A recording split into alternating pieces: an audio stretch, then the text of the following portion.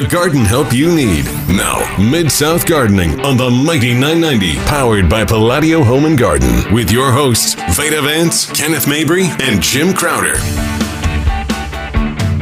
Good morning, Mid-South Gardening, and welcome to Mid-South Gardening. We are here with you, awake or not. I'm Veda. That's questionable. That is so questionable today. And I'm Kenneth with Dan West Garden Centers. And I'm Jim Crowder, The elephant in the room. And the administrator of our Facebook group, Mid-South Gardening. Gardening in USDA Zone 6, 7, and 8. And this week we've had a flurry of, we've gotten 35, 40 new members. And been lots of talk out there about what's going on. And people are encouraged because we're seeing some new growth. Yesterday was cleaning up Baju bananas and they're sprouting. Yeah. Really? You know. And forsythia, of course, is in bloom a month early. Oh, yeah. Yeah. I mean, these poor plants don't know what to do. I saw a... and winter ain't over. No, it's not over with yet. We got February and early March to go. Don't Jim? we have some cold weather coming in this week, or did it change again? There's some snow in the forecast down the road here. You know. Good. And I'm still a little concerned. China right now is going through what we went through with the flash freeze. It's kind of moved around to the other side. And I'm just hoping this sucker's not coming back Does again. it circulate around? Oh, no. No, we don't need another one of those, I'm telling you. Jim, I did see on Mid-South Gardening, your Facebook page, well, a young lady had taken a picture of some loropetalum in particular. And I saw where she said they looked completely dead. She went out there and scratched them, and she couldn't find any green up under there. And then someone right below her said, now's a good time to go ahead and cut them back. And I'm like, no. And then right below that, some people were like, no, just give it a minute. Because, remember, 2 or 3 years ago, loropetalum were frozen the same way. Not quite the same way, but, the same outcome. And they looked exactly like they do now. And most of those loropetalums actually came back. Now, there was some tip burn. Don't get me wrong. You had to cut them back a little bit. But it wasn't near the damage that it appears to be. If you go out there and look at them right now, they do look completely dead. But the last thing I would tell people to do on something like loropetalum, for example, is go out there and cut them back, 2 or 3 inches off the ground. So I thought that was pretty neat that you would get these replies, but you'd get a lot of other replies up under that going, wait, no, hang on, just be patient, I wonder about the Chinese holly. I was scratching them yesterday, and I can't really tell. And Chinese holly? Yeah. I'm surprised they were hurt at all. Yeah, we've got them at down the street at Antiques, and then we've got them up in the courtyard, and they're in a protected area. They have no leaves, totally lost all their leaves. That's actually good when they do drop their leaves like that. Yeah, so that's one of those we're just going to hide and watch. Well, and it's, wait and see. We've said this 1,000 times. No one wants to hear, be patient, give it a minute, let's wait and see. You walk out in your landscape. In fact, one of my wife's friends called her last night to talk to me about her azaleas because they look like toast. They look fried. And I was telling the young lady, I said, look, every azalea that I've seen that looks just like the loropetalums, for example, they look dead. All the foliage is burnt on them. I said, but it looks like most of the damage was confined to the foliage. If you go out there on azaleas, for the most part, and scratch them with your thumb, they're still good and green up under there. So I was like, don't do anything. Let's just be patient. You can feed them with an organic if you want, but don't cut them back at all. And she said, thank God I called because her husband was going to start cutting them back today. Oh, today. So I'm like, guys, yeah, I get it. Yeah, we do. We just have to wait and see. And yeah, like you were talking about on the loropetalums that year that it happened, we were sure they just have to be gone. And they started coming back out. And then I've had a lot of phone calls this week. Of course, we're getting still phone calls every day about the flash freeze that came through here and everything looks horrible. We all know that. But one of the questions is still about the Distillium. They were just fried also. And so many people were just beginning to embrace Distillium for all the right reasons, because there's so many different varieties and there's a variety for every, occasion in your landscape. And a lot of people were, as their autoleucans were dying, they were replacing them with Distilliums of some variety. And they look bad. And Jim, have you heard of Veda? I mean... Well, the ones that are around my daughter's pool are dead. Dead. Dead to the ground. Now, if their roots are, I'm not a big fan of waiting for something to come back from the roots. I definitely wait 5 years for it to look decent. Yeah. So they're going to be taken out. We cleaned up all the Bazoo bananas yesterday, and I was telling her earlier, I think there's little sprouts around coming up from the Bazoos, so they think it's springtime. But yeah, these Distilliums, and I don't know the cultivar, but it was one that had the blue leaves and kind of upright growth. But they're toast totally. Oh, I've seen a landscape, and I think they planted, looked like about 30 of them. And I'm thinking they're toast too, because we were getting real confident. Yeah. All right, so moving forward, does that mean that we're going to be a little cautious on these plants that, that didn't come back and aren't going to come back? We're pretty stupid. We tend to do it over and over and over. It just isn't going to happen again. I don't know about that. I don't either, but that's how we think. Yeah, I'm more concerned about the fact that we're not getting cold for long periods of time and setting things into dormancy, because it screws up bloom cycles. And fruiting things. Really gives you grief with sun scald during the spring if we have these warm spells. Because remember one of the worst freezes we had here was in, I think, April 16th or something. We had March where it was just beautiful, gorgeous. Which is not uncommon. The greenhouses were getting so hot, people didn't want to go in there. So we cut the plastic off the houses. In March, okay, and which was great. And then all of a sudden, April 16th, it didn't go very far, but, like 25, 26 degrees. And it did huge amount of damage to things that were plump and juicy already. Yeah, and annuals, I'm sure garden centers had annuals in by then. Oh, yeah. You're having to protect everything, but it's just... it ain't over yet. I wish we would get some, hard, cold spells. Sustained, December or so to set things into dormancy well, and then have a little more cooler weather. Well, I wonder if the Mid-South winters are changing. Oh, absolutely. Because there again, we really don't get this, it doesn't seem like this cold weather. We never get it in November, really in December, substantially. And then it seems like here comes January and February, even early March, and Jim's talking about even April.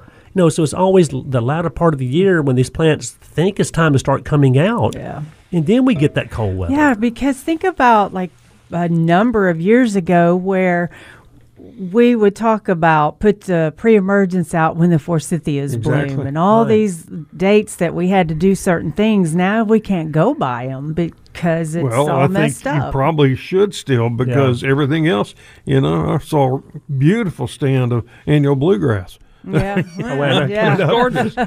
In fact, I'd written down pre-emergent in my notes right here. I was talking to a gentleman yesterday, and he's like, Kenny, should I go ahead and put my pre-emergent down? And I said, yes. And the reason I said that is not because of the date of the calendar. It's because of the weather we're having. All it takes is 2 or 3 weeks of decent, mild weather like we've had, and these weed seeds will start to germinate. Yeah, I think the good thing is just to keep putting it out throughout the year so you're never without pre-emergent. Right. And you're saying like every 3 months. Just because the residual is about 3 months, up to 4 months, depending on how heavy you put it down. But if you do it every 3 to 4 months, you're going to keep, depending on how heavy you put it down, you're going to keep that weed seed from germinating. Yeah. But I would at least do it now, honestly, starting now, this time-ish, and then come back in 3 months. This time-ish. Yeah, and come back and do it again, because, he was really concerned more about crabgrass than anything. And, of course, he would love the other weeds not to come up, too. And I explained to him not all weeds come up from seeds. Some of them come back from a root. He mentioned violets and nutgrass. And I'm like, well, you got to do some spraying to get rid of those, too. But I said I would do it now and come back in 3 months and do it again. And he questioned. He said, well, I used to do it around early March, as my first application. I'm like, that's all fine and good if it was cool until early March. Right. So you really, on pre-emergence around here, you can't really go by especially this time of year, you can't go by the date of the calendar. And we've gotten into where we used to recommend putting pre-emergent down twice a year because we were having, longer. You would do it in the fall and do it again in the spring. And then all of a sudden we're like 3 times a year. And because of the weather changing, the up and down. And now we're almost on 4 times a year. But we need to go to a break. So, thanks for listening this morning. And y'all give us a call, 901-260-5926.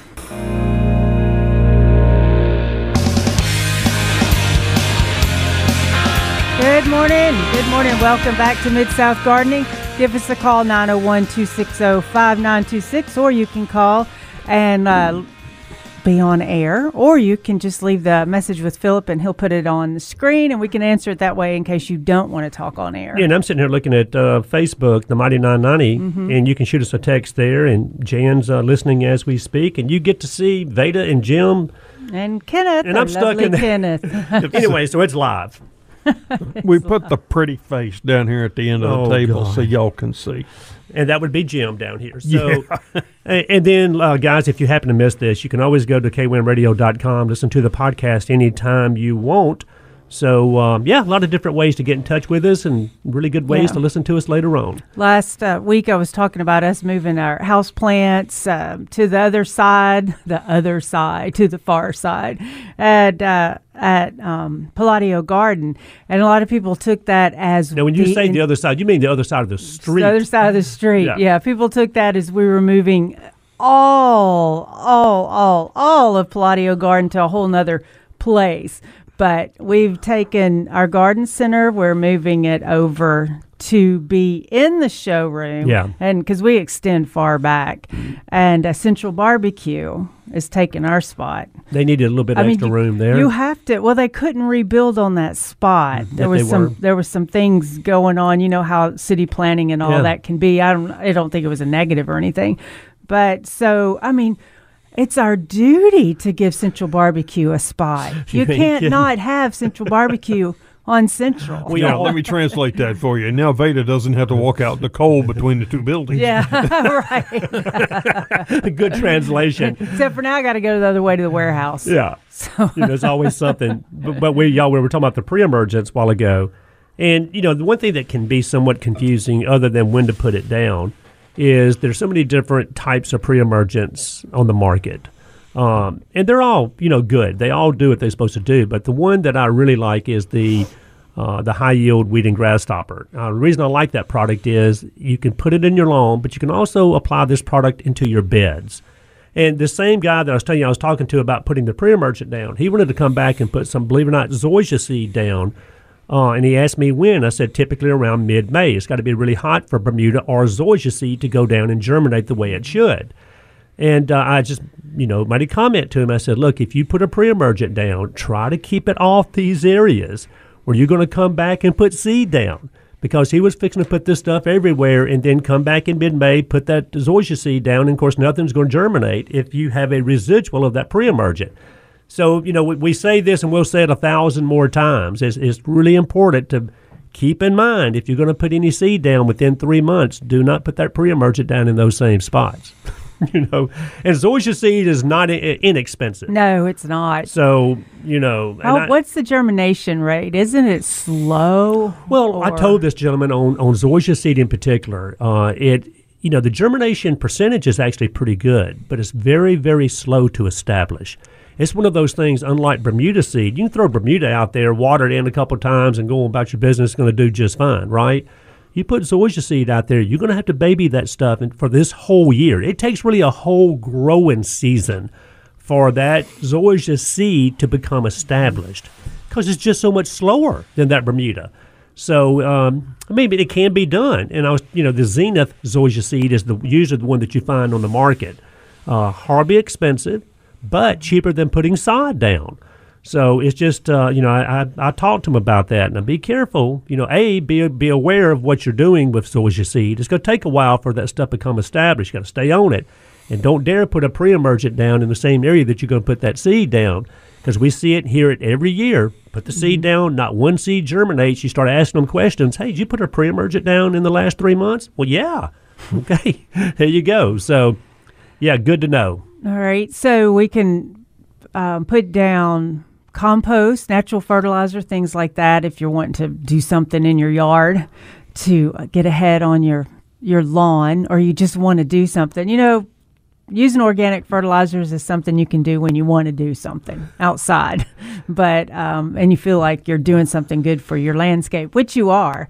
I do know that if you're going to use like the 6-12-12 and some of those other fertilizers, you should still wait, because like Jim was saying, and you were saying, is we'll put that down because the weather seems like it's springy, and it is, and we'll get new growth because it'll make it grow a little quicker than we're wanting right now, and then we get that freeze again, then we do some damage to the tips. How much damage? I do hear about or know that we don't want to put new growth on. We don't want to get things going early on, prematurely. That it'll damage the new growth or all. But does it affect the entire plant, or are we just losing the new growth?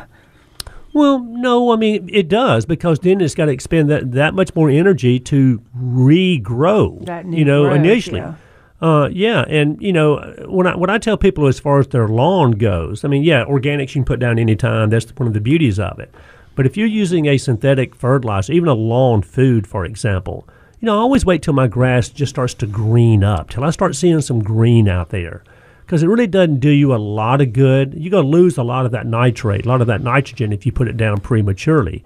Because it just doesn't last that long. Well, some of them are long-lasting, but the ones that are quick release, you're going to lose all that before you get a chance to use it. Yeah. So if you're going to go out there with a 6-12-12 or triple 13, even urea, something like that, you want to wait till that lawn really starts to green up before you use those products. Right. So what about, can I plant sweet peas now? Yes. Yes, I'm thinking so. What can we do right now? Spinach? Kohlrabi. Yeah, your leafy vegetables, people are starting to plant again. Of course, this time of year, you never know what our weather is going to do. I mean, this is the most uncertain time of the years right now when it comes to our weather. But leafy vegetables, your mustards, your greens, your kales, your spinach, lettuce, those kind of things, people are starting to plant. Sweet peas, you mentioned. Some people are already starting to plant some nasturtiums and so forth. But I didn't think about doing nasturtiums right now. But it just all depends on the weather. And all those are cool weather type plants, Yeah. Now, some people start them indoors and transplant them outside. But when it comes to things like greens, I'm not going to waste my time starting those indoors. Right. Because they're so easy to sow. Yeah, just put those out. And look, in 2.5 weeks, if you don't have a good stand, just do it again. And I ordered not a huge amount of seeds, but all the new ones. I was like, I'm just going to get all the new ones. Forget about the old ones. I'm going to get all the new varieties. You hear that, Jim? Like, people don't like the old stuff anymore, Well, you can See how she's treating me? Well, my theory is you can get all the old stuff everywhere. Yeah. Yeah, so maybe come get it's the newer varieties that have come out, which could actually be old varieties remarketed, for all I know. I have to go back and look and see what I've gotten, because I know I've got some stuff for cool weather to start right now. I had a lady come into the garden center, and I think she bought like 65 packs of zinnia seeds, and I'm thinking, wow, where are these going? Either 65 packs. Yeah, of zinnias. Gorgeous. So she's probably going to do some, wait a couple weeks, put some more out, wait a couple of weeks. I'm thinking, Veda, she's got to be giving some of these things away. I mean, come on, hey, 65. That's a great gift, isn't it? Of course it is. I mean, it's one of the easiest flowers to grow. It's one of the best cut flowers you can ever get your hands on. Right. But I was like, man, that's so a lot when of do you think? I hear a lot of people wait till July or so to seed them because of the powdery mildew. If we seed them too early, then you got to wait. They've got the powdery mildew and all. What do you think? Well, there again, it all depends on the weather. If we have a very wet spring, which a lot of times we do. Last year, remember, we had a wet winter. It was from November to March. It was wet almost every day. But if you have a very wet spring, when things are coming out, new growth is coming out, you mentioned powdery mildew. That's just one fungal pathogen that we have to worry about, because then we get the humidity with it, and you get a warm, humid environment, especially on things like bee balm and garden phlox and zinnias, like you mentioned, you're going to get mildew every time. Yeah. I'm liking that they're coming out with new garden phlox that is resisting the powdery mildew. More resistant because, you can see them on the nursery shelves a lot of times. 4 varieties together, and one will just have the powdery mildew and the other barely have it.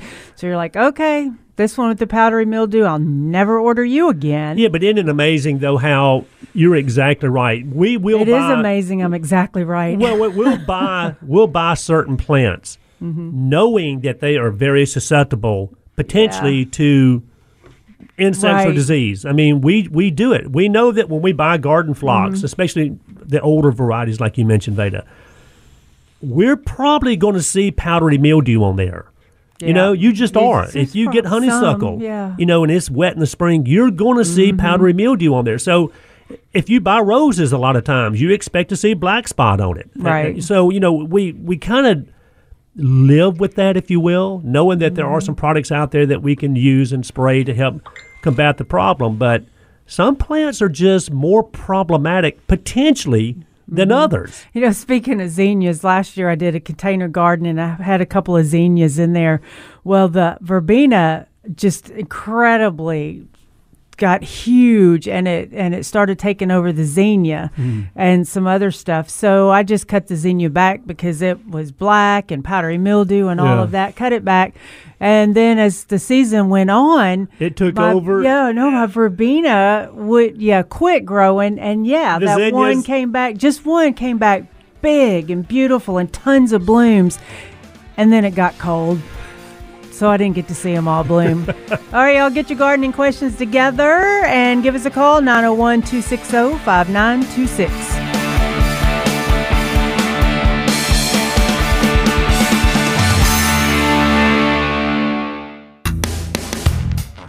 Good morning. Good morning. Welcome back to Mid-South Gardening.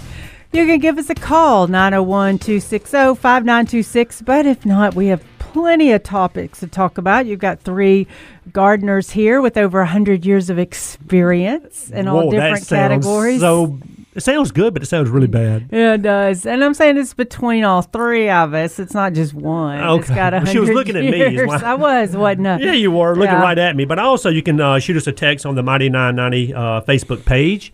And then later on, listen to the podcast, KWMRadio.com. And, of course, it's streaming live all the time. So 901-260-5926. Well, we were talking about the pruning thing again. Just wanted to go over that real quick, that we don't want to go out and do any pruning because we think anything's dead. Now, we can go out there and do some pruning on some deciduous trees. Yeah, on the shrubs and all. Don't prune them just because you think they're dead. Right. Yeah. Now's a good time, like on trees, like you're saying, to cut out dead, diseased, damaged. There was this thing, and I saw it, 10 years ago or something, and it just popped back up. How to kill a tree. How to kill a tree. So one was plant it, right? Right, plant it. Yeah. Top the tree. This is how you kill a tree. Top the tree to encourage water sprouts.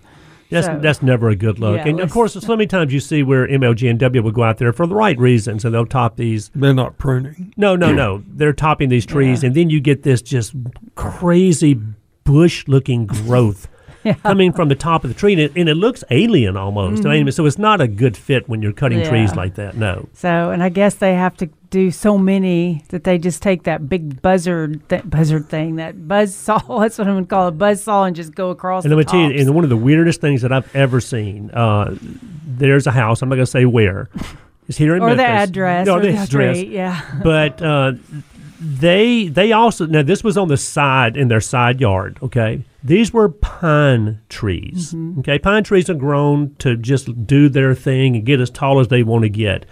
And they did have some electrical wires on the south side of their house, on the side yard. And I don't think MLG&W did it. I think the homeowners had somebody do it. These things were topped like a big, huge shrub.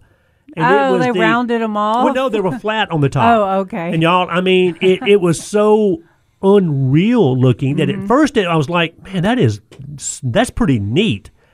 But then you start really looking at it, and I'm like, It's not good. Looks cool, but not good. I've never seen a stand, a line of pine trees grown to where it looks like a huge holly. Let me put it that way.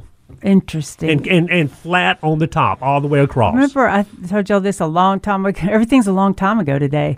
I went through a neighborhood that had, in the front of each house, trees planted that looked like the only thing that was left were the branches on the bottom, and then another set of branches, and then nothing.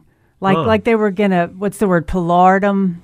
Wow. And the whole neighborhood had them like that, and I felt like I was in another dimension or something, and I thought, well, did they transplant them from somewhere under the power lines? The whole neighborhood was doing it? The whole neighborhood had them. I don't understand. I do not understand. And the reason we're bringing this up is, eventually with our shrubs that look dead, there will become a time where we can go out there and selectively prune them, okay?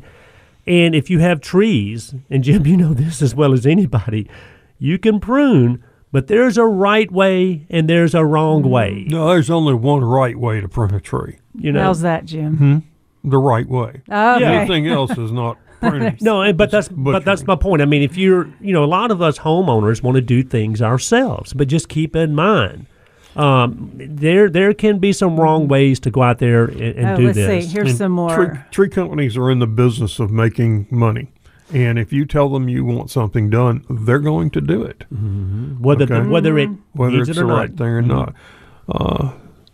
There's a guy that does some work, used to do some work for us out at 64 contract kind of stuff. And he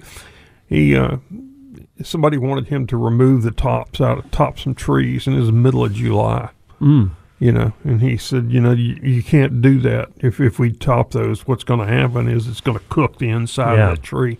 It's not going to be healthy. And the guy was very appreciative, and then he went by the house 2 weeks later, and the trees had been topped. Really? Yeah. Because the guy, that's what he wanted, and he wanted it now. Right, exactly. So sometimes you do what the customer wants, unfortunately. Yeah. But it does happen. Well, but now is a good time to go in there and selectively clean up and thin out these deciduous trees, oak trees, tulip poppers. I wouldn't do maples. I wouldn't do birches now. I would wait till fall now because sap's rising. They're going to bleed out and have puddles on the ground. And here it is, not even the end of January, and we're talking about the weather a while ago. How it's up and down. We've had some mild temperatures. I mean, look at the last 2 days. Blue, sunny skies. A little chilly, but, so it's like Paul Little used to always say, we are definitely the black hole of horticulture here. And I mean that in a good way, by the way. Right. It just makes us better gardeners, right? Let's see. What were some other ones? Leave crossing branches to rub bark wounds.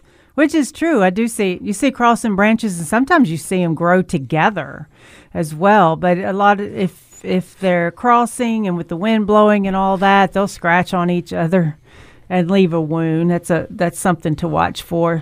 Oh, here's how to kill a tree. Spray herbicides over the tree root area to weaken tree. We should talk about that with the weed and feeds up around the root system. Yeah, most of the weed killers that you buy, especially these broadleaf weed killers that's got dicamba in it, if you read the label, which, of course, I don't think anyone ever does, but if you read the label, it says, not recommended to use within the drip line of any desirable tree.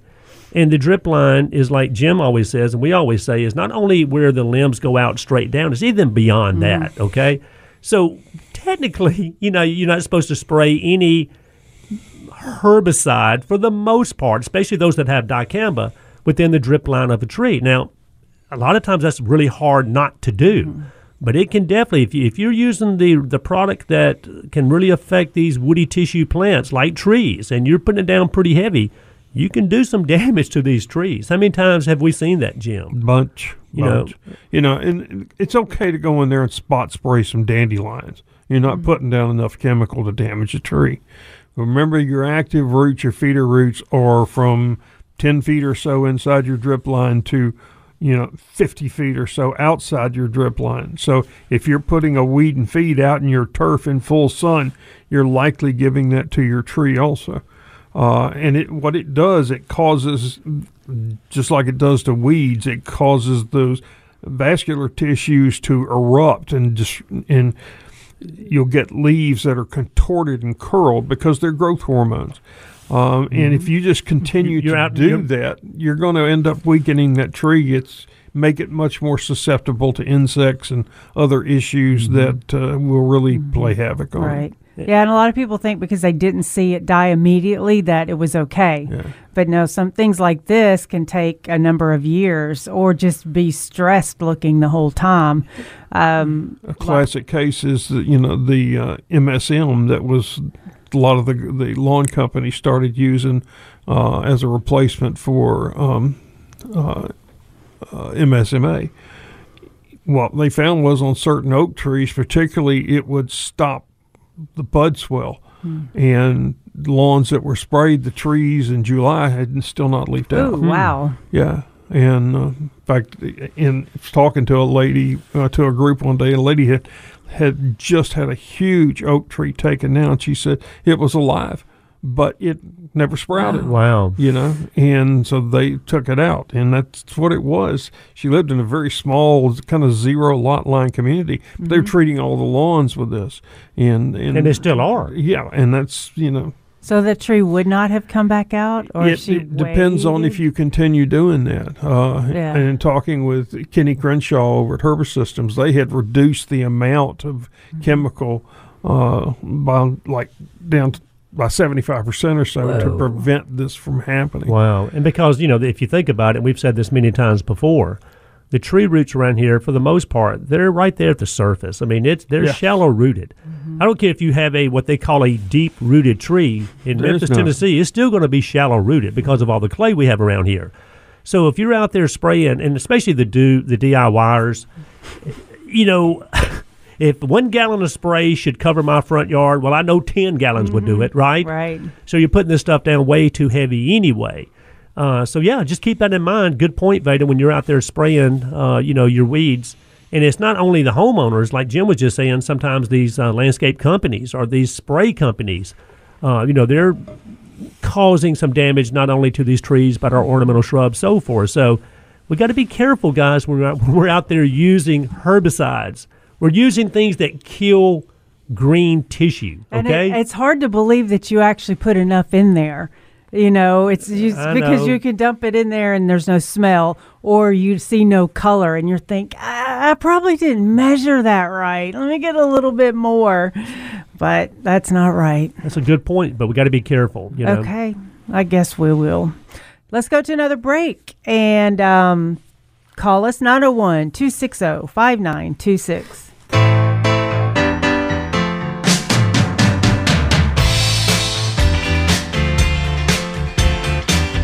Good morning. Welcome back. 901-260-5926. You can listen to our podcast anytime. Right now you can watch us on Facebook Live, and you can post questions there also. Janet sent me a picture of this, and I'm sure a lot of y'all have seen this, but I love it. It's like Winter's really mad and keeps storming out of the room and then coming back yelling. And another thing.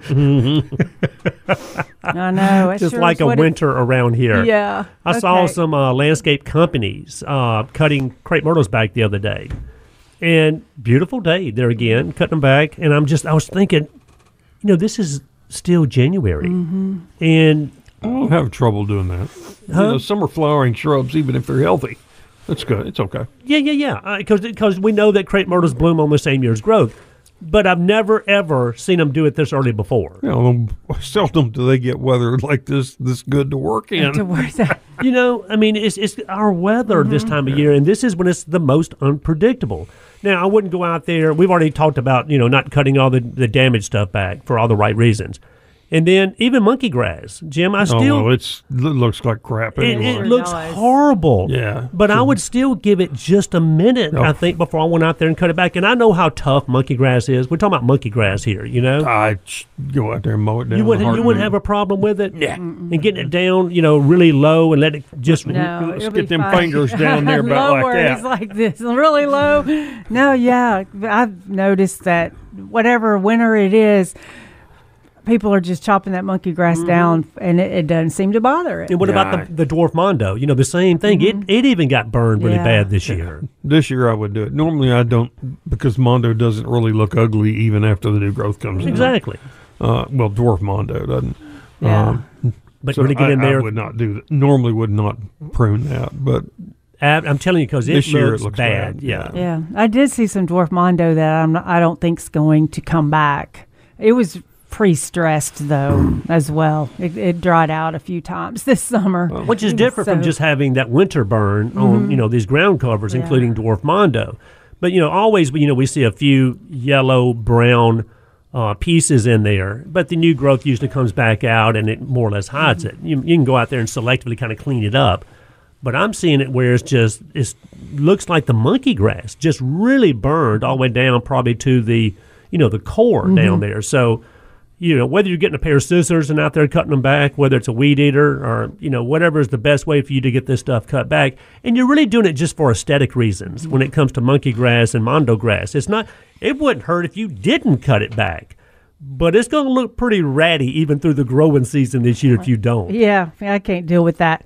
On the trees, one thing also that has been questioned a lot is how you stake your trees, how long you leave your stakes up to support your tree. On a young tree that you plant. Yeah, and we know, and I've seen people leave them for a long time where the what they use to tie the tree up it's cut into the tree. Not good, never good. And then also, if you leave a tree stake up too long, it actually weakens the tree root because they fix it where it doesn't rock. Yeah. It's got to rock really a little bit. The best way is take a single stake, drive it as close to the trunk as you can, all the way down through your root ball into the subsoil, and then attach to it so it can sway in the wind. Yeah. That will give you the strongest trunk and give you the support. Also gets it out of the way of the mower. I know, I like it because Clumsy Me just runs right through the yard and runs right over them. And if there's a wire out there, I'll trip on it. Same. That's why I really like this staking the tree next to the tree, and then use something soft to tie it. I've seen people use wire. And then when the tree is rocking, it's cutting into the tree. So there's that stretch tape. That green stretch tape. It comes on a roll. All you do is just pull off what you need, pop it off, wrap it, tie it, but it's flat and it's flexible. And you can use it to tie up almost anything without tearing into the tissue. But even it needs to be checked and removed. Of course. So often I've seen where they've used that on plants that are coming from a production nursery. And they wrap it on there pretty darn tight, Jim. They do. Wrap it around a bamboo cane or something, and you can see the imprint of it as that trunk is swelling. Yeah, how many times have we had to go through and cut those off? Oh, yeah. Well, yeah, and we don't need to leave the stake on there for forever. So think about that. But especially on a tree, like you said, because initially you're putting the stake in there for support, but it's like a crutch. It's detrimental to the tree if you leave it on too long because you don't have that natural movement, the swaying in the wind or whatever it is. So you got to have that movement for the trunk to become strong. Yeah. Think about it. Not all the time do you actually have to stake a tree. You don't have to stake every single tree you put in. So, we stake them if the top is more than the root ball a lot of times, or if it's a big tree. But if you're putting a 5-gallon in and it's you hardly ever have to stake those trees. You don't have to stake a 10-gallon, no, 7, no, 15 maybe. But you don't have to do a tree stake, and you can get them like at the hardware store, just 2 by or 1 by 2. Can use that. Yeah. And it makes me think of, let's say, like you said, the top. Is heavier than really maybe what it should be. And it makes me think of, let's say, tree-formed hydrangeas, for example. You've got this massive top. That's been tree-formed up there. You got this little trunk and this little bitty root system down there. So you almost have to stake something like that initially anyway. But a lot of times when it comes to just, decent trees, I try not to stake them. But hydrangea trees, you have to. I'm just telling you, because there again, it's just they have formed this thing to have this big canopy at the top. Yeah, like when we have them in the summer or late springtime, it's just like you said. The top is big, beautiful, lush blooms are hanging off and of it's pretty heavy, especially after a rain. Yeah, and then it's in this little small container that's always falling over the whole bush. It seems like. So yeah, you would stake that. And also, when you plant it too, your roots are you're going to see a lot of roots. So it's good to tease the roots out, take a sharp knife and cut some of them so they can branch out quicker. That's a hard thing for people to do. I'm telling you, because we've always heard, don't disturb the root system. Mm-hmm. That's the worst thing you can possibly do. Some plants, azaleas, for example, you go buy a 3-gallon pot of an azalea. Usually the root ball in there is just massed into this 3-gallon pot. And it's a very fibrous root system. So if anybody plants an azalea here in the Mid-South, I always say take the azalea out of the pot, get a little knife, and you slice that root ball from top to bottom about 3 different times. So you're purposely cutting the root ball, okay? Where a lot of things, like a tree, for example, a lot of times you're gingerly getting that thing up and getting it in the ground because you're trying not to disturb the root ball whatsoever. Mm-hmm. Yeah, because sometimes the root ball is not totally encased in the pot, right? Right. So then that's where, like in annuals, a lot of times when it's early spring, we'll buy some annuals and you'll pull one out and there's hardly any roots. That's because they're newly, so you kind of have to lift those out. You don't cut or anything like that. And just because you're cutting the root ball of azaleas before you put those in the ground doesn't mean you're cutting the root ball of everything you take out of a pot before you put it in the ground. True. So, I've had to stomp on azalea pots to get them to loosen up, to get them off the azalea. I've stomped them and I've cut them Jim? And I've planted them and they were fine. Oh yeah. As long as you got good drainage out there. Yeah, I didn't do that in the middle of the summer though. I think that might be too stressful in the middle of summer on me. Well, in this nursery, we don't see as much of those full root balls as we used to because they're shipping stuff so early. Most azaleas, instead of slicing them up and down, I'll cut off the bottom half of the root ball. Mm-hmm. Just take it off and then just loosen the roots around the outside and dig the hole about 4 inches deep and about 18 inches wide and loosen that soil up, set it in there so it's just a tad high and water it and, right, because the bottom of the roots anyway don't ever root out. A lot of times they just rot out. You see when you pull the shrub up. It's amazing. Yeah. All right, y'all, we'll be right back. Get your coffee, tea, and get ready for more gardening.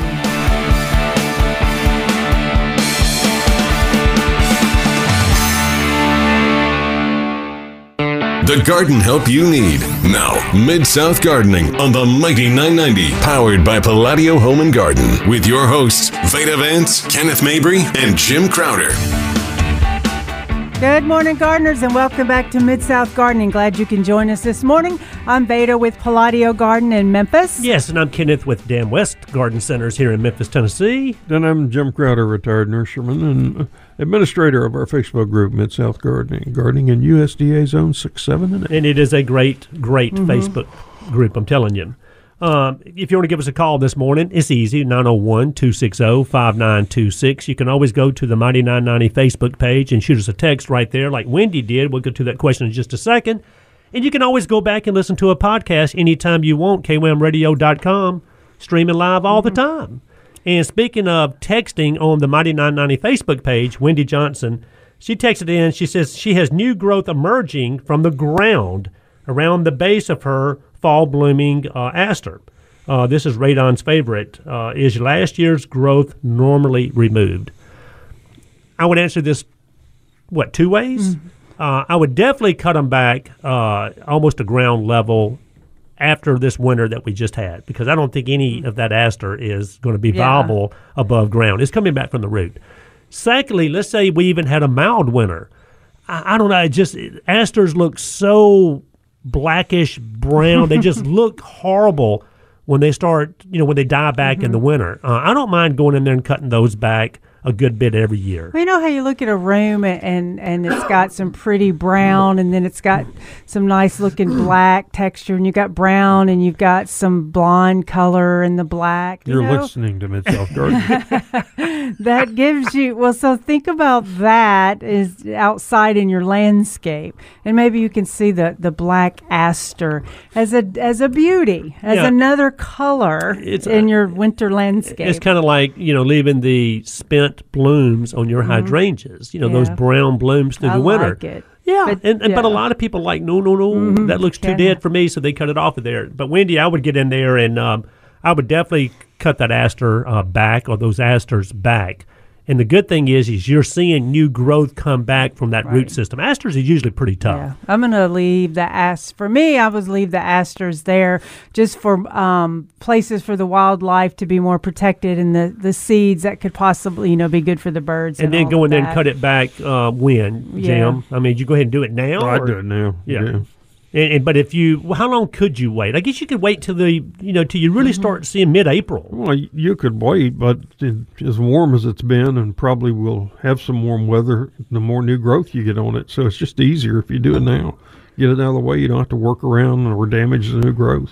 Yeah. Most of the perennials I've seen are fine, which surprised me a little bit, because I kind of thought that as cold as it was for as long as it was, we'd see more damage. But I think we were lucky that everything was well hydrated going into it. And so we're not seeing as much root damage. But, there's still a lot of stuff we don't know yet. Now, what about the perennials that were evergreen, like, some of the ferns that are evergreen, and the helleborus that's an evergreen? Yeah. And, they're definitely fine. They're going to make it.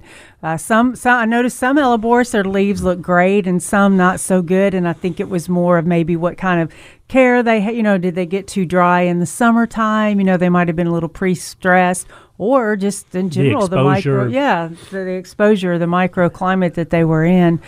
Ferns, I've seen some that are partially, the foliage looks good, but not all the foliage looks good, whereas a lot of times winter the foliage looks good the whole time.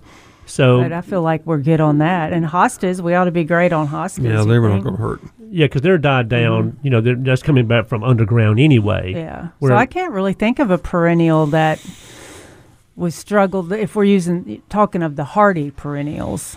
And Jim, what about the salvias? Some of the woody salvias. I like to cut them back every year. Even though like Craig Eye will sprout on older wood. And I love that salvia. Had them blooming in January. But still they look so much better with the new growth. Clean. If you just go ahead and cut them down at the ground, you got a lot of roots, and that will generate a lot of top growth.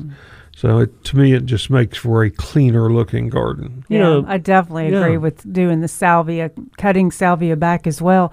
Like Central Texas, we would grow it almost as a shrub because, it wouldn't have that winter like we have. But here it gets scraggly, raggly looking. So cutting back, letting all that new growth come back, and then like Wendy, like on her asters, go ahead and cut those back anytime. Get that, that all that debris out of there. And just let these things come back from the root, which it already appears that they're doing. So man, after that hard freeze, and now the things are trying to come out, and that's what we're talking about. So they're coming out now, and then we're going to drop again possibly. But if it snows, well, that's the thing it that would we insulate them. Yeah, and snowing in cold weather, that's perfectly fine. But that's the thing that scares me the most. We've had, it's January, guys. This is still January. February is just, February is Wednesday. But my point is, it's been so mild after that flash freeze that we had that things in perennials and things in between are starting to regrow. They're starting to flush out. Yesterday, I got an email from the Encore Azalea people recommending that if it snows, to get out there and get it off the foliage. You got to explain that. Yeah. Well, they're saying if you get a dusting on the ground, it's not an issue. But if you start to get heavy snow on them, you need to get it off, because apparently it will do further damage to the stems and leaves. So they were very tactful in the way that they tell you to care for them. But let me ask you obviously there's some concern. Yeah, and that's after the flash freeze that we had this year. Yeah, of course, they didn't say anything about the flash freeze. It's just you're seeing this pop up from them, and it's not something that they normally do. Normally they send you out things, oh, we got a new one. Yeah. I wonder if Encore azaleas overall are less cold hardy than some of the other typical azaleas are. Yes. Because they're hybridized with... they're hybridized with the Korean azalea that blooms in the summer. That's what gives you your year-round blooms. But they are, the hardiest of them are zone 6. Most of them are 7 or even 8. And I think they were, because they're blooming later into the year, I think you've got more tender wood and more likely to have damage than you would with, say, a traditional azalea. So it's, I think this is just kind of something they're putting out there to cover themselves, as a lot of people may see some serious damage in Encores. Because that year it snowed, and then it froze. We didn't seem to have problems with the Encores. Snow was great. By having 6 inches of snow on the ground, you protected. The only thing you got was some top burn above it. But this has been different this year. So so they're referring to this year. But it's already passed, though. We can't sweep them off because we already it happened already. Well, that's good to know. And when Encores, when they first came out, I'm thinking, okay, this is great because we finally have an azalea that's going to bloom more than that one time in the spring, And then I was thinking, okay, well, I haven't really made up my mind on Encores. This is way back when, because it's unnatural for me to see azaleas blooming in the summer and then again in the fall. But I'm thinking, okay, so what? What if it is unnatural looking? It doesn't mean that I still can't accept the fact that there are azaleas out there that bloom more than one time. So I've gotten to the point now where, and there's so many different varieties out there on the market. Y'all, I really like them now. Now, some varieties I like more than others. Some of them that have the darker, more green foliage. Yeah, I like those. I like more than others. I like the ones that have the stem color. Yeah, there's always been an issue with Monarch and Starlight, the spotted white and purple, with trouble with the trunk splitting in cold weather. And that's been true on the coast. They've had more difficulty growing those than they have the rest of the series. So it's it's an opportunity for you to redo your landscape. Yes, it is. Yes, it is. All right, we have Tricia. So hang on a minute. We're going to go to the break. Call us 901-260-5926.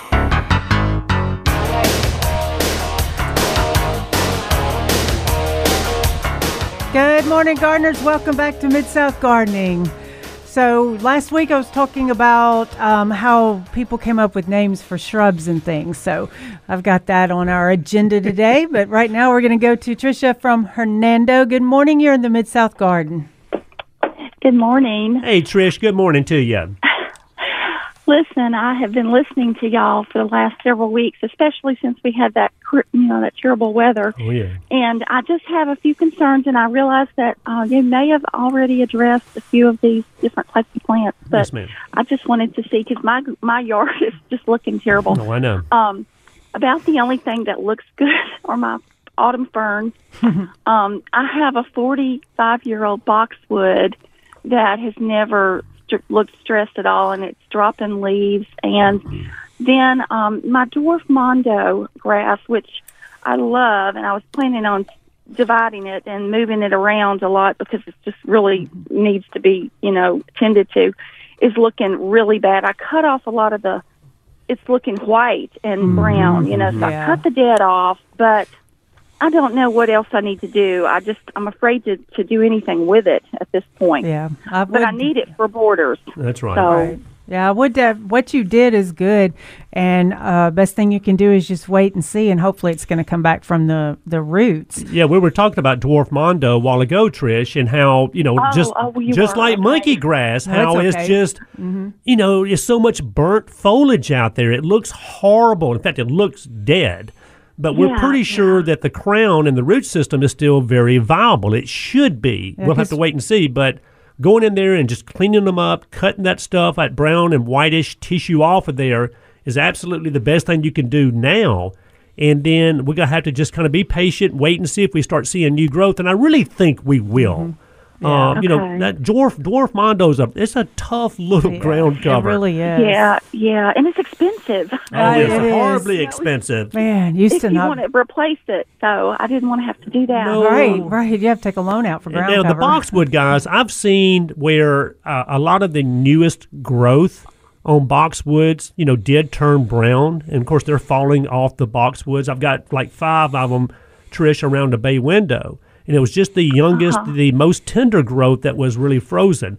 You still should see, I hope you do see, still a lot of green growth on those boxwoods. And it was just that newest tissue that was really affected. Yeah, I hope so. It has dropped quite a bit of leaves, and then I just, I think that's what it is. And it just looks like it's been put in the oven. Yeah, I think we're losing the signal. But also, Trish had mentioned azaleas, and I'm telling you, every azalea that I've seen looks like toast. I'm telling you.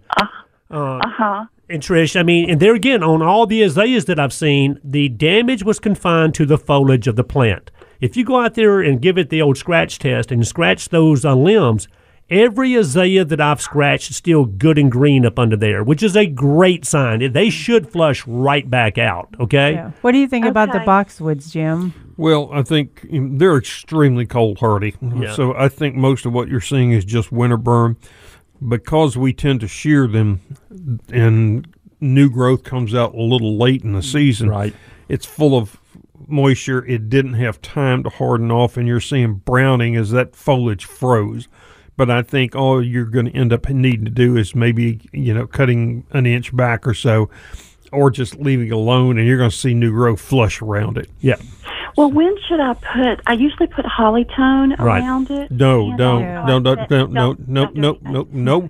You're wrong fertilizer. Boxwoods don't like holly tone. Yeah, use the plant tone. Use plant tone. Okay, well, I meant plant tone. Okay, all right. Holly tone. Yeah, I do have plant tone. I use that around my Check your pH also. You want the pH to be 6.5 or a little higher on your boxwood, okay, which is 10 times less acidic than azaleas. But liming is critical. Make sure that there's no organic matter sticking up inside the crotch of the plant. Blow that out with a blower. No bark, no mulch touching the trunk. If you have new growth come out and it looks green, then we know all it is winter damage. If the new growth comes out and it's brown, then you've got a fungal issue. And we can address that if that's happened. But I think you're going to see just plenty of new growth come out, and it'll be fine. So Trish can go out there at any point, and typically speaking, ideally get a pH test run in that around those boxwoods, because you do want that pH of around 6.5. But a lot of people, Trish, every year they'll just sprinkle a little lime around every boxwood that they have. And then they'll come back right on top of that and sprinkle some plant tone or milorganite, either one of those two products, which are great organic, non-burning products. And you can do that anytime, Trish. Okay. You can do it You can do it today if you want to. Well, it's a little cold out there. And no sun either. Right. Yeah. Okay. Well, thank you so much. Thanks for the call. We will. Okay, bye-bye. Oh, sorry, Trish. I didn't mean to cut you off there. Yeah, thanks for the call. Thanks, Trish. Yep, good questions. Fertilization, long as you're just using some type of natural compost product, you'll be fine. Yeah, and Trish is like everybody else. She's got this probably beautiful landscape, and then all of a sudden after this flash freeze, so much of that stuff out there looks horrible. And, of course, she's concerned. And like she even mentioned, dwarf Mondo. Dwarf Mondo, the problem is it comes 32 plants in a flat, and that sounds like a lot. But when you start putting those things out, you're not getting a lot of coverage out of 32 little 3-inch pots of Dwarf Mondo. And the last thing you want to do is go out there and start having to replace all of this stuff.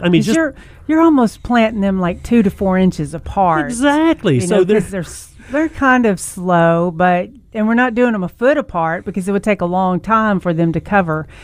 I think for me, I do them about 6 inches apart. But think how many. So that's 32 plants. You're not doing 32 square feet. You're doing like 16, 17 right, so that's my point. You're putting a whole bunch of those down in a pretty small area, and it can get really expensive if you start losing these ground covers. But in Tricia's case, I really think that the dwarf mondo is going to be fine. I would go in there with a pair of sharp scissors or whatever and clean them up as best I could. Now, if it's a huge bed, you might have to get a weed eater or something else to do it on a larger scale. Boxwoods, I think they're going to be perfectly fine. Like Jim was saying, make sure that mulch is not into the crotch of those boxwoods. We see that all the time. Light layer of mulch, they don't like a heavy layer of mulch either. So good bit of, some lime, some fertilizer around those, they should flush out just fine. And the azaleas, like we've mentioned so many different times, they look bad, but I think they're going to be okay also. Okay. And we're speaking of I'll tell you about the Henry Garnet Itea. So that one didn't have much trouble in the winter. I don't think that had a problem at all. But that name came from Mary Gibson. There's Henry. A little Henry out there also. Yes, little which Henry is the dwarf. Itea and Henry Garnet Itea. This one was named after Mary Gibson Henry, and she was born Mary Gibson Henry in the little Henry or the Henry Garnet yes. Itea, was named after her. She was born in 1894. Her grandfather and her great-grandfather were big in the horticultural industry, did a lot of stuff, and contributed a lot of money and was well off. And her passion also was like horticultural and looking and finding plants and things like that. So much to she had a car, so this would have been in 1925 or so, that she had a car built for her that had an attic over the roof. Hold on, you said a car. Yeah, a car. It was a rooftop attic to carry the equipment. Oh. And then she had an insulated and vented department for her plants. She also had a bookcase and a electricity lit desk in her car to There's travel. No way. I don't believe a word of that. I have to look at it. But, I was looking at some old-time pictures where they've got this car and they've got the tent attached to the car like we have now, but they were doing it, back then too. So I could see maybe a car that's got all this stuff in That's it. pretty It cool. may look kind of bizarre. But so she found the Henry Garnet Itea in Georgia in 1954, and the Henry Foundation would pass seeds around and plants around and things like that. And it ended up at the Scott Arboretum, where Durr, who we know, Michael Durr does all the plant books and stuff like that. He saw it at the Scott Arboretum in 1982, and they had suggested to him that it should be named and introduced, which, as we know, it has been. Darn. I didn't know that's where that name came from. Yeah. But if you want a plant that is bulletproof, that's one. that sure. Itea. They're neat plants. They're really pretty when they're blooming. Okay, mm-hmm. And their fall color's good. Yeah, but then, and they like to move around. They can spread, but they truly are one of the toughest plants you can get your hands on. They'll even grow in some pretty wet, boggy areas also, Veda. So if you're looking for a plant that is bulletproof, it does have a beautiful little white bloom. Yeah, a little white long bloom on it. In the spring. In the winter, it has some red stems, really. I know that it can take definitely wet conditions, so it spreads more in the wet conditions. And if the conditions are drier, it doesn't seem to spread a lot. And isn't that what the little Henry, doesn't it? It's just more of a more dwarf. compact. Yeah, but it's still aggressive. I had to remove them from my garden because they just overtook it. Well, and that was going to be my next question, Jim. I'm sure, because I think Jim has grown everything in his landscape. It's at one point in time. Have you ever grown any Itea? No, my garden it's never been big enough to grow Itea, and I knew that. So I thought I would try. I planted 2 little Henrys, and one was in for about 3 years, and then I took it out, and then the other one was in about probably 8 years, and then it just got too big, overpowering everything. Hey, so not just so big but it was moving. As far as height-wise, it was only top of the fence, about 6 feet or so. Yeah. But it was just, it would get 4 or 5 inches wider every year. Yeah, and that would be because new stems were coming out. And when space is precious, and sometimes you got to take that stuff up. You mentioned something a minute ago about cars. Did you realize that in 1895 there were only 2 cars registered in the state of Ohio, and they happen to run into each other. Oh, no. I love it. What's the luck of that? All right, y'all. We'll be right back.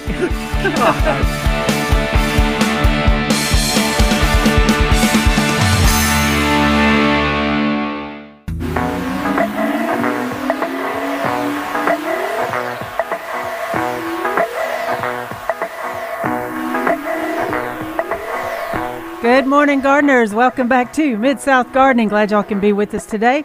We're going over the weather forecast to see what we need to be doing in the garden this week. Can I say something about snow later on? Not today, but not this weekend. Well, it's like first I saw it was really, really cold, and then I heard it's going to be cold, and then it's not, then it is.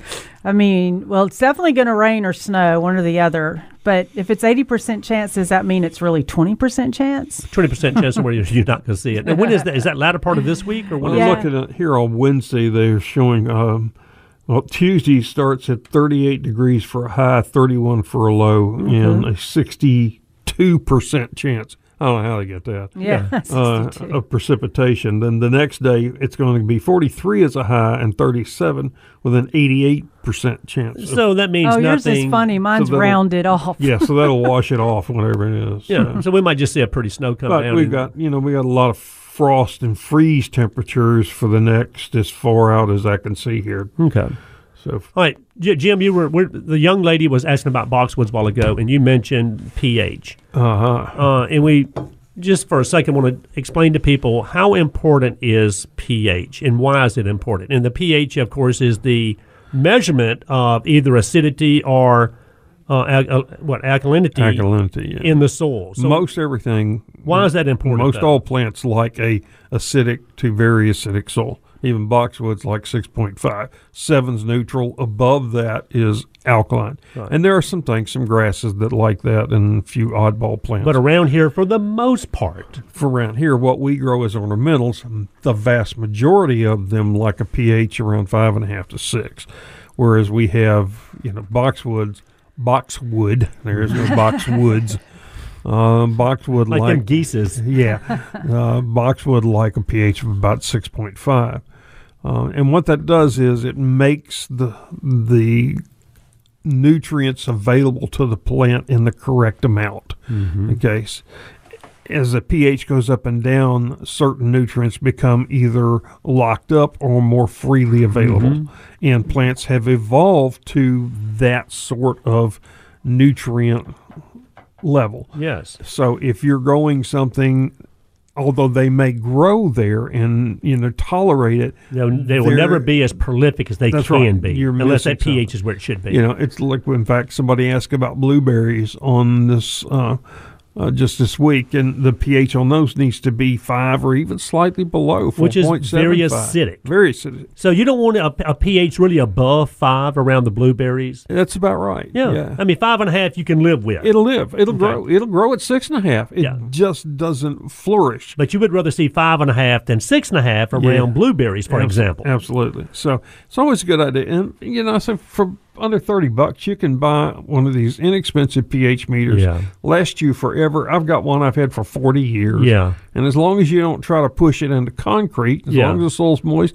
it'll last forever. Okay. All right. So but you're saying, Jim, some plants, in my mind, I think it's always good to go out there and put a little lime around them every year, because naturally don't our soils turn acidic on us for the most part? They do, yeah. Most of that has to do with rain, because when rain falls, it becomes acidic. Yeah. Mixes with carbon dioxide, forms carbolic acid, and and that's what acidifies. Yeah, right. So when rainwater typically is about 5.6, but it takes a long time to do that. It doesn't happen overnight, right? The other thing you face, particularly, with things like clematis, which is checked this week to make sure. Clematis. Yep, yeah. Clematis is the correct pronunciation. Yeah. I like clematis because it's got kind of southern drawl. Me too. Thank you so much. Me too. But things like clematis. But those, roses. They need to be pH of that. Most of your perennials need to be that. But particularly out at your mailbox where, every dog that walks by wants to mark that spot. Yeah. And conceivably, if you got two people walking by your mailbox, every day. Dog, you just got urine put on it 700 times a year. Yeah. And so it's going to seriously affect the pH. So you want to try to go out there and keep some lime around those. Okay. And I know Jamie's on the phone. Jamie, hang on for 2 seconds. But things like, and this is just a small, in a nutshell, boxwoods.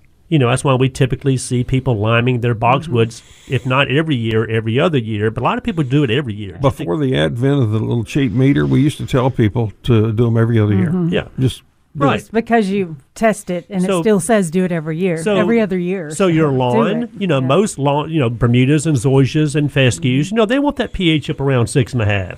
So we're typically having to lime our lawn to keep it up. Well, like the whole deal with the pH too is like when I was in Central Texas, it was real alkaline, which means it ties up the iron. Right. And so that's where we would have the yellow foliage. So when the pH is not proper for certain plants that need proper or certain nutrition, you can see some problems out there. The pH locks it up. So pH is important. Is my point. Right. We're just not saying just change your pH, but the reason why you change it is so the nutrients become available to the plant. For example, if you have I'm going to go back to a lawn where you have grass, okay?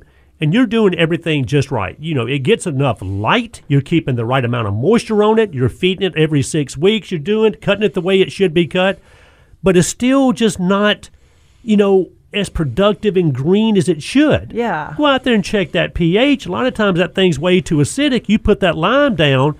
Now you raise the pH, and the soil can release those nutrients that the grass needs. Yeah, I fired my last lawn service because, although they're charging me for liming every year, I checked the pH in a number of places, and it was 5.6 or lower. How can that be? Right, which means they're not putting enough lime. It also means they're not checking it. They're just doing it. So anyway.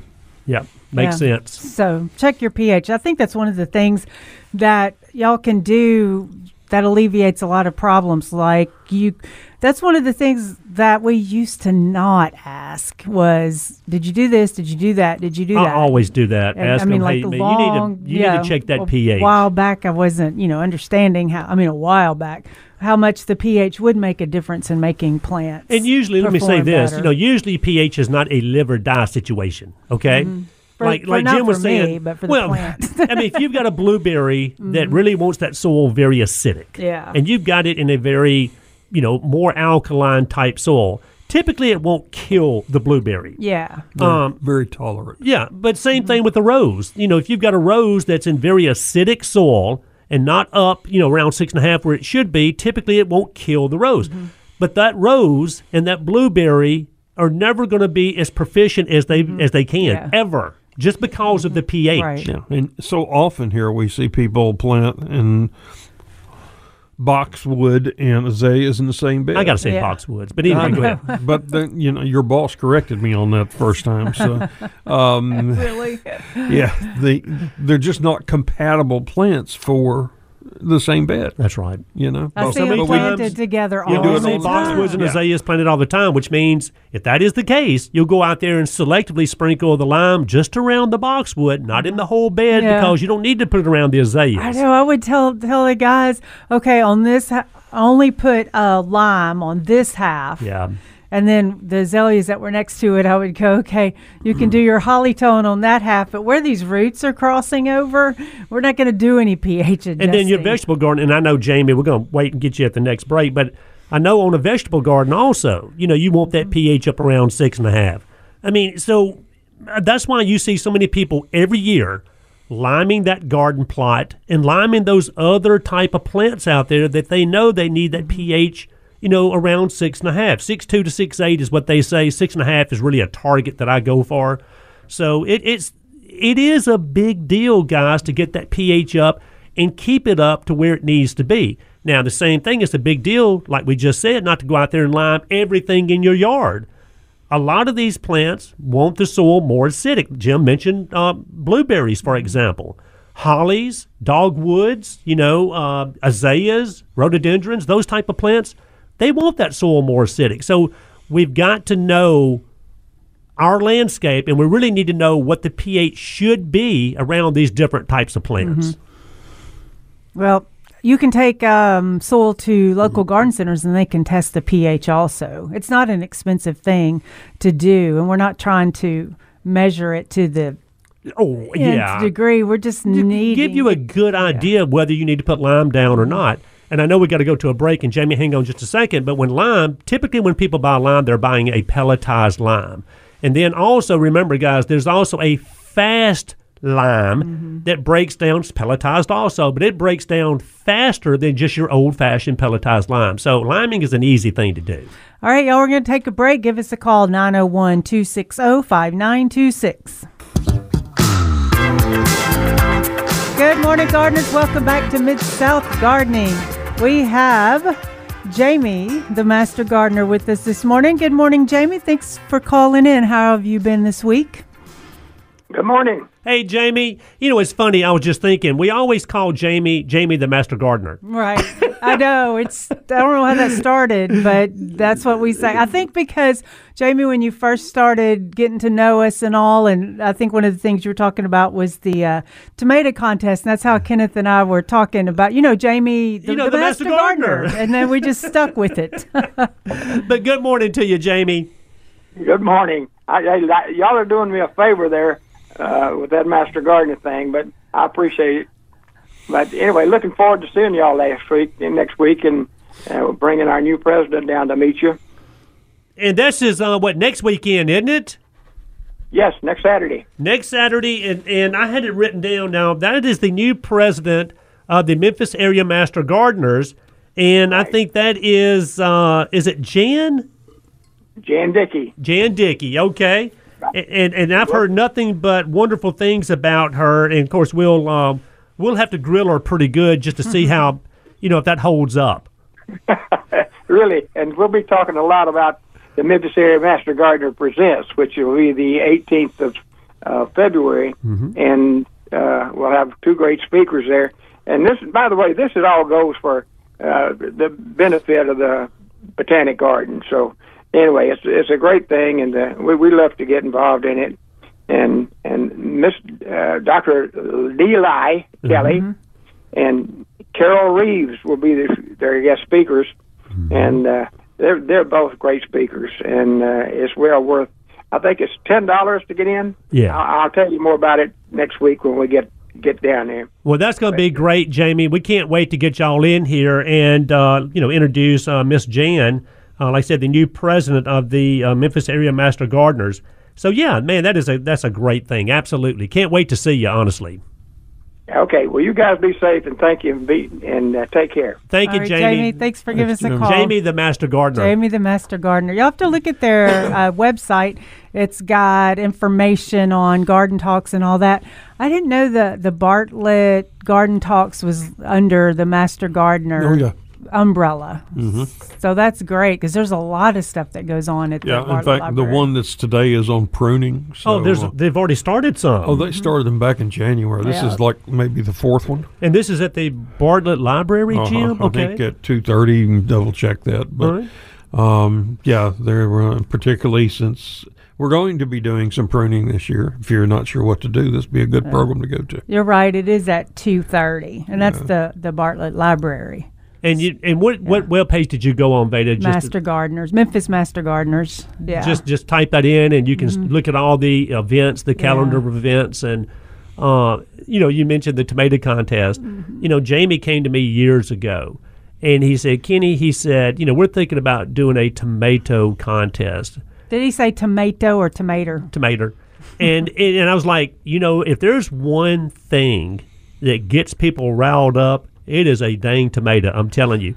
And, we were talking about how people love to brag about, they've got the best tomato than anybody else. And I told the story, and I've told it before, where there's a gentleman that lives down in Mississippi. And he would come up to Memphis for whatever reason, but he would always stop into the garden center. He'd walk in there and he's, all right, Kenny, what's the new secret tomato this year? And I'm going, there's no new secret tomato. What do you mean? So he would always plant tomatoes, and he always had a bet with someone else that lives down there who would have the best tomato. So he would say, all right, what's the secret then of growing the best tomato? I was like, there's no secret out there. So it was one of those. Depends on whether or not you're growing big tomatoes. They believe there is a big secret. So, like, What do you mean, Jim? Expound on that. Okay, I'll give you an example. Many years ago, Chris Gang called me, and I may have told this story. And she used to write in the Commercial Appeal. Yeah, she was wanting to talk to somebody about tomatoes. So I gave her the name of a guy that was at our church who grew lots of tomatoes, And so anyway, and you probably had some of those tomatoes that he grew. Well, probably not. He and I weren't that close. Okay, well, go ahead. See, that was your problem. I want to make sure I made friends with this guy. Yeah, no. So anyway, she called him, and he was quite rude to her. Would not tell her anything. So I'm not telling you my secrets about how to grow a tomato. That is unbelievable. Yeah, and that was kind of why I wasn't that close to him. Well, in late February, we're going to have Ted Addison come in. He's the gentleman that won a lot of the awards from last year's tomato contest. Is he really going to give us a secret? Well, and that's what we talked about. We're going to grill him. I mean, we'll have the heat lamp on him, the smoke and everything. Interrogate. Oh, yes. See if we can put it together. But it's one of those things, I think, where they give up most of the information, Veda. I don't know if they always give it all up, But it's all fun, and I can't tell you anybody that loves tomatoes that doesn't want a nice tomato that they grow themselves. Case to point, Gina, she buys these tomatoes at the grocery store this time of year, and they look okay. I mean, they're red, and they kind of look like a tomato, and they got a little label on them that says tomato, right? Slice these things up, put them in a salad, and I mean, it has no taste whatsoever. But they sure ship well. They ship great, Jim. They look great on the shelf. When they're on the shelf. Yeah. So I cannot wait until we start growing some homegrown tomatoes. But Ted Addison, we'll have to see what if he has any secrets, if he'll let us know what they are about growing tomatoes, because he actually won a lot of the entries when it came to the tomato contest this past year. So that'll be a lot of fun also. Well, the color of the year, the Pantone color of the year, apparently depends on some people. Everybody has a different color of the year, it seems like now. But the Pantone color of the year is Viva Magenta. I read that. Did you? Yeah, and it was inspired because of nature, expressive, and all of that. And the color originally comes from a beetle. Is how they, got the color Viva Magenta. But let's see, we can use plants like first of all, Sharon. Explain to me what magenta is. A purplish, bluish. Magenta is like a red, in between a red and a blue. Yeah. Can you have a color between red and blue? It's kind of a purplish to me, kind of a purplish hue. Yeah. I just pulled up Viva Magenta on my phone here. Which color do you get? Let me see. Yeah, that's what it is. So what is that? Almost burgundy blue? Well, they're saying English. I'd call it a reddish pink. Yeah, okay, that's well, there better. you go. Instead of a purplish I don't know pink, why I see some blue in that. And I would say that this is not a color that I would I know. buy a container of. Yes, exactly. That's what. Because remember last year, I think the color was terracotta. Well, wait, you're saying you wouldn't buy a container in that color? Yeah. Yeah. I would not. I know. One of the guys at work, when I was telling about that, he goes, well, that's surely not pottery, right? Yeah. And I'm like, no, but, it's plants. So if we want a Viva Magenta, bougainvillea, chrysanthemum, butterfly bush, zinnia, English rose, it's going to be pretty easy, it seems, to do. But I think people do that anyway. They, that kind of tend to those reddish colors, on a yearly basis, whether it's annuals, perennials, shrubs, whatever you're talking about, Veda, that bloom. And that, to me, that's just a matter of, I guess, opinion on whether you like those colors or not. So, I mean, I hear what you're saying. I mean, they've got to have a color of the year. Everybody has hobbies, and I know a lot of people that decorate and all like to take the color of the year, just to have a goal or make something different happen. Like if you're tired of planting the same thing over and over. Like for me, I don't want to have impatiens in the same spot every year because I like to have a different looking garden. See, I don't mind impatiens in the same spot every year because they look great every year. I know, there's that too, but I always want to have a different garden every year. And I think that's probably better than my... I don't know, because there's that classic look that, it's going to look good. And everybody's different. Yeah. Yeah. I do love impatiens, though. They're still my favorite. Yeah, I have to say they're my favorite shade. And remember, y'all, years ago, and I know we got to go to a break here pretty soon. Remember years ago, and when I say years ago, it might have been, 10 8 or 10 years ago now, when downy mildew was just eating up every impatient that was in Shelby County. 8 or 10 years ago. It's been longer than that. You think it has? Yeah. And it was so heartbreaking because everybody and their mother plants impatiens more or less in the shade for an annual color, right? And downy mildew, and I've never seen it before like this, same. and I've never seen it since like that, was decimating every impatient in Shelby County. And then the problem with that was, because they all died, right? Then the next year and even the year after that, people were like, hang on, if I plant impatiens again, am I going to get downy mildew again? Right. And thank God it didn't happen, but who knows, man? Yeah. What's out there lurking? Where do you think it came from, Jim? We'll talk about that. I can tell you where it came I from. thought you could. We'll talk about that on the next hour, so y'all hang on. We'll be right back.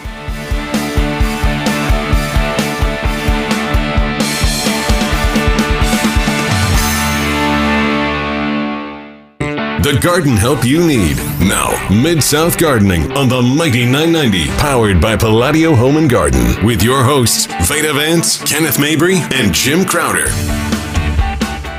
Good morning, Mid-South Gardeners, and welcome back to Mid-South Gardening. Glad y'all can be with us. This is our third hour, and we're getting wound up. They've been wound up since the get-go. Yeah. So we were talking about downy mildew that we had gotten on the impatiens a number of years ago, back. and it's something that I'd never seen before, and it's something I'd never seen since, Jim. So what was the deal with that? Yeah, well, the vast majority of starter plants are started in the Caribbean, Costa Rica, and some of those countries. We're talking about like on impatiens and stuff? Yes. I did not know that. Yeah, and they produce millions upon millions that are then sent out in trays of 144 or 288. Little bitty cuttings. Little tiny things, just barely, up. One little leaflet. Pretty much. Yeah. And those go to the growers, local growers, and so forth. And the big mass growers, too. This particular instance, this grower got infected. And so he sent them all over the country. So that was more of a cultural thing than it was environmental. Yeah, somehow the downy mildew got into his facility, and he sent it all over the country, not just to a certain area. Because, we're talking about a company that's got acres upon acres upon acres of glass houses there where they produce these things. Wow. So, anyway, it got out, and then when it was planted, it spread so quickly because of, it likes the cool, moist temperature that we have in the spring. And this particular downy mildew produces two types of spores. One that's wind-blown. And that's how the stuff was spreading? That's why it spread so quickly to other areas where people were having them come up from seed, from uninfected, but they got infected. Still got it, right. But it also produces a spore that's in the stem that can persist in the soil up to 10 years or so. Great. So that was one of the fears we had, that it was going to continue to be a problem for 10 years. Year after year. But I think we got lucky in the next year. Everybody's scared of them. They didn't want to plant them again because we're going to get it again. I remember that. People were asking, and a lot of people were hesitant about planting impatiens that next year. But a lot of people didn't because they saw what happened the year before. Growers didn't grow them. I remember that. Yeah. So because they didn't feel like they were going to have a market on them. So we interrupted that cycle. We talk about how we create microenvironments, like with rosette. We planted so many drift roses, or it's like having one cotton plant. You don't get a boll weevil, but you plant a field full of them, and you can. Exactly. So I think we broke the cycle by not having any of that, and so we fairly quickly got rid of it as an issue. Thank goodness. Yeah. Right. So, good Lord, because, like you're saying, Jim and Veda, you used to always say, even when you were landscaping, if somebody had a backyard, they got a back fence back there, you don't put the same plant from one end all the way down to the other. You can. Right. But if something goes wrong, then they're all susceptible. Yeah, kind of like this year when we planted like 30 distilleums in one area, and then we had the bad weather, so you lost everything. Yeah, so it's always good to mix your plants up. Yeah, well, that's a lot of people ask why my garden looks pretty good, and it's because I have a very diverse garden. Yeah. I do. Last year, I sprayed one thing. The Japanese beetles got on my Sir Harry Lauder's walking stick, and that was the only thing I sprayed. Oh, no, they got on the walking stick? They did. They got on it and just really played me. havoc on it. So I did spray it, and it was just a little squirt bottle. Went out there and took care of them. And we're going to have Japanese beetles again. We're going to have them every year from here on out. I've got, I have miniature roses that are in an elevated planter there. Never spray any fungicide on them because they get good air movement through them. We prune them properly. Carol prunes them properly. Let me correct that statement before I go home. But, there's just so many different plants. I don't have an environment suitable for most things to become an issue. That makes sense. Lord. Yeah. And case to point, remember the old, let's say, red tip photinas, for example. People would plant red tip photinas as a natural barrier. Leland cypress, they do the same thing. But photinas, I remember back in the day where they were beautiful. And then, of course, Endosporium leaf spot started just running rampant.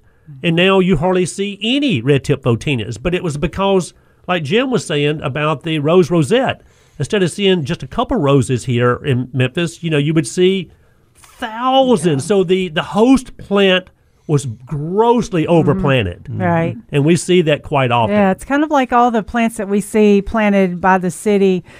They're kind of upgrading some of the plants in terms of making them a little more native, a little more hardy. But it's almost like you don't want to plant what's planted all over the city because you're just adding to the monoculture of the whole thing. So, yeah, like Jim was saying, people ask how his garden looks good all year round, and it is a diversity because they're always looking at what's happening in the season. Yeah, and of course, yard. I'm only showing them the pretty stuff. Yeah, right. Exactly. The good pictures. Yeah. So. We had a couple of texters, Ben Dieter, who is actually a KWAM news anchor here on this station. Morning, Ben. On the mornings, he says, "Good morning, friends. Sounds good." So, Ben, we appreciate you tuning in. And you can always listen to Ben Monday through Friday right here at KWAM Radio early in the morning. And then we've got John Russell, who texted in on the Mighty 990 Facebook page and said, "How should I control chickweed? Or is it a natural ground cover?" Well, like for me, I'm saying that just harvest it and use it in your salad. Use it for spring. Well, first of all, use it in your salad, and then it'll die out when it's hot. Let's explain what chickweed is. Yeah, it's a nice edible ground cover. Well, it's a broadleaf weed. I mean, it's got a little broad leaf on it. Beautiful green foliage, like Veda said, loves to put in a salad. But it is a broadleaf weed that also likes cool temperatures. It comes up early in the year. It's up now, as a matter of fact. Really, it comes up late in the year. Well, depending on how you look at it, Jim. Yeah. So, but if you've got chickweed growing, let's say you got chickweed growing in your lawn, for example, and you have a Bermuda or zoysia lawn, a broadleaf weed killer, John, will get rid of chickweed. And there's one in particular that I like. It's the Fertilome Weed Free Zone. And it only has to be above 45 degrees for that product to work. That's why I like that product. So spraying with a broadleaf weed killer will kill chickweed because there again it is classified as a broadleaf weed. Chickweed's easy to pull, and it's so satisfying to pull that out. It was, to me, it's satisfying to pull any weed out. Yeah. Remember what Kenneth's recommending is for turf. For turf, I said Bermudas and zoysia. Not for flower beds. And then you're reading my mind. And if you have chickweed growing in a bed, then you have a couple of options also. I mean, you can always go out there and just dig it out, pull it out, and come back and put a pre-emergent down to keep the seed from coming back. Or you can go in there and spot treat with a Roundup type product. And whether that's Burnout, Roundup, this year we're selling sea salt, times 10 as a spot treat. So, I mean, there are different products that you can selectively spray in a bed to kill that chickweed. But in the lawn, John, if that's where it is, that weed-free zone does a good job in knocking that stuff out. And, of course, if your pre-emerge is put down in preferably September and December, would control that from ever coming up. So that's a plus. Right. Of course, you can spot spray it with like glyphosate. Roundup kills all clean up all the other And products. the vinegar, the horticulture vinegar, and you said the sea salt. Then and there's and burnout. other you know. options. So yeah. I mean, but you can spot treat it, or if you've got a good bit of it, though, I like to go ahead and use that broadleaf weed killer that's going to kill just the broadleaf weeds. And what do we think about using a Roundup type product? Because I like to spot treat anyway if I'm using Roundup. I don't ever encourage someone to go out there and spray their whole yard that looks dormant, that might not be completely dormant. So spot treating. And what about using Roundup, Jim, and Veda now as a spot treat? Do you think you're still going to get any damage on dormant-looking Bermuda or Zoysia with I think Roundup? you're likely to. Yeah. Because at first I would only use it in flower beds. only use it in flower beds. Yeah. And don't. Yeah, let's not. Because on the lawn. I'm telling you, people use that stuff out there in their yards. Yeah. There I've is done green tissue in the most dormant Bermuda grass. Yeah. I mean, that's what kicks it off in new growth. It's got carbohydrates stored in there. And one of the things we were concerned about this year is whether or not the Bermuda grass was going to survive. If you cut it very low, then you're much more susceptible to it dying, because at 8 degrees it will die. Okay, so we went well below that, and we stayed down below that for too long, I think.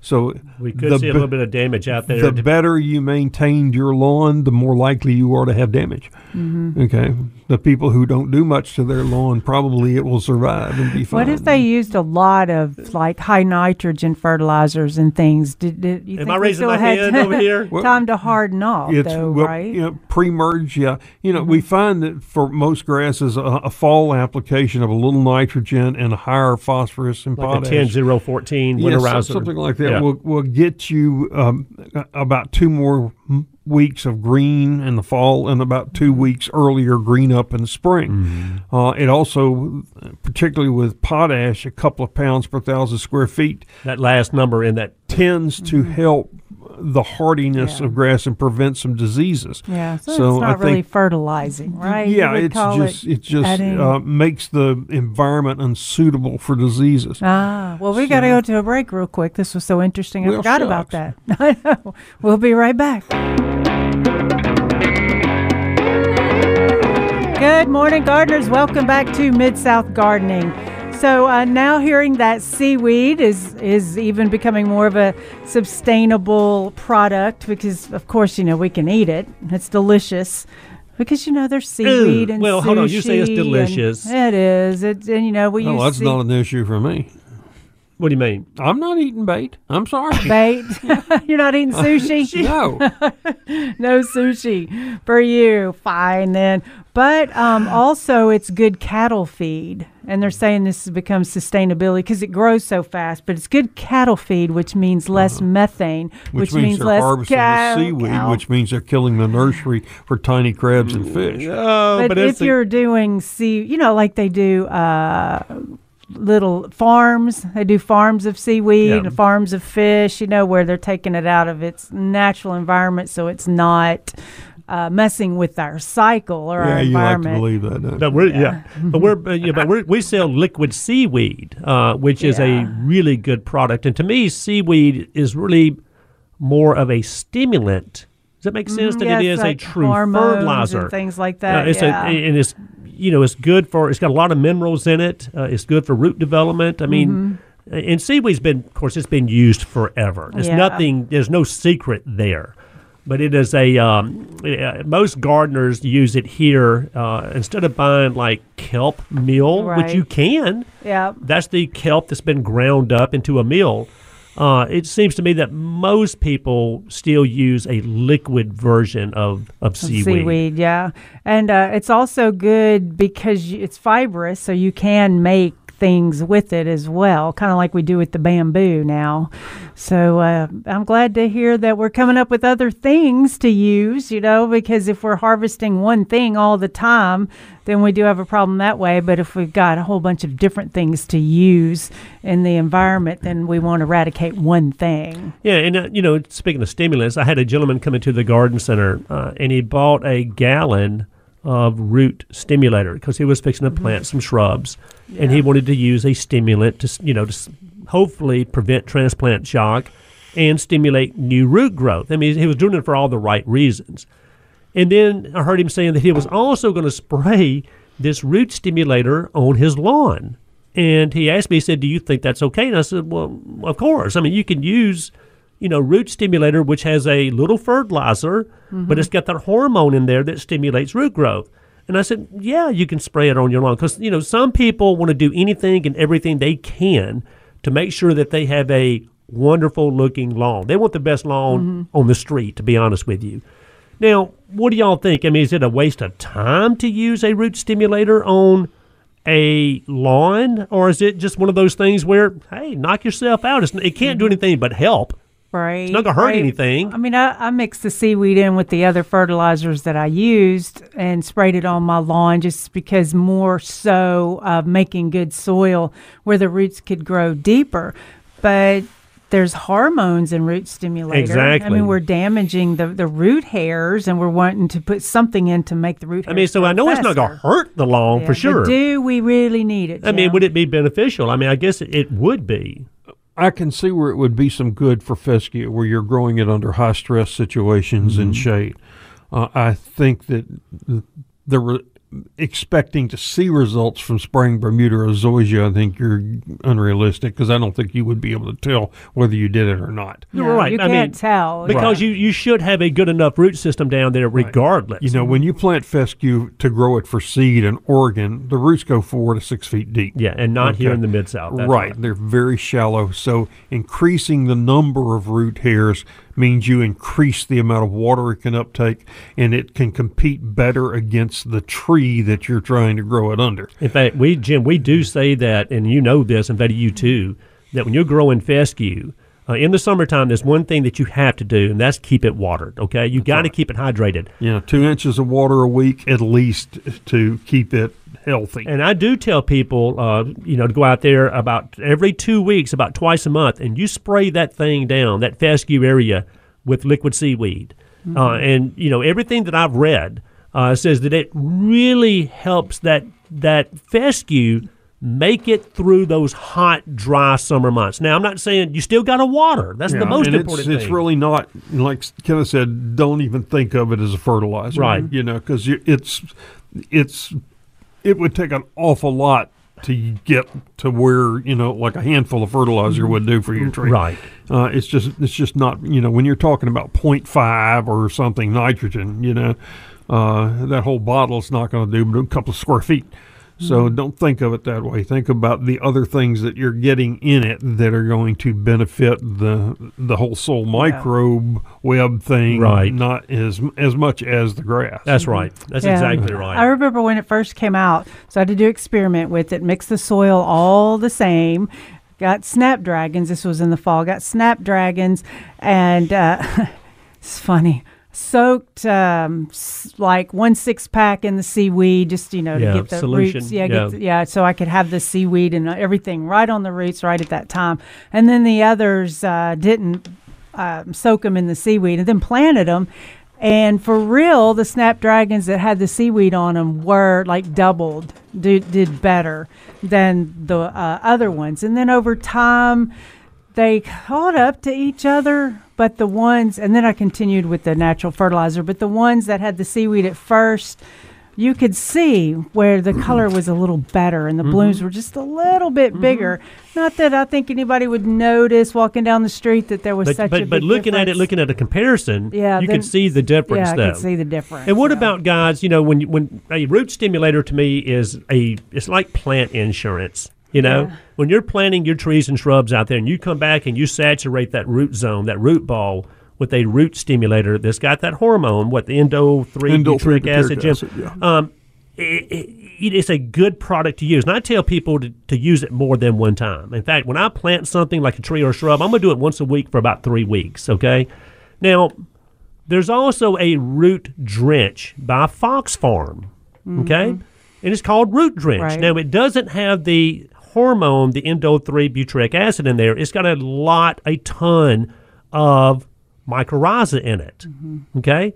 So is there, I guess what I'm getting at is, would I prefer using either one, the Endo-3 butyric acid, which is a root stimulator, or do I go with the mycorrhiza that's in the root drench Or is it the end result going to be the same? I go with the mycorrhiza because it has more benefits. Because you're actually adding tons and tons of mycorrhiza That to do the more soil, than- which you know is going to have a symbiotic relationship with the roots down there. So, Jim, I mean, do you care which one you're using? My thoughts are that when you add mycorrhiza to the soil, only the ones that are suitable for that environment are going to survive. That's true. And I would tend to more want to feed those that you have. Put my money on that. Like just spraying it with horticultural molasses. I mean, that will give you a huge boost in the mycorrhiza.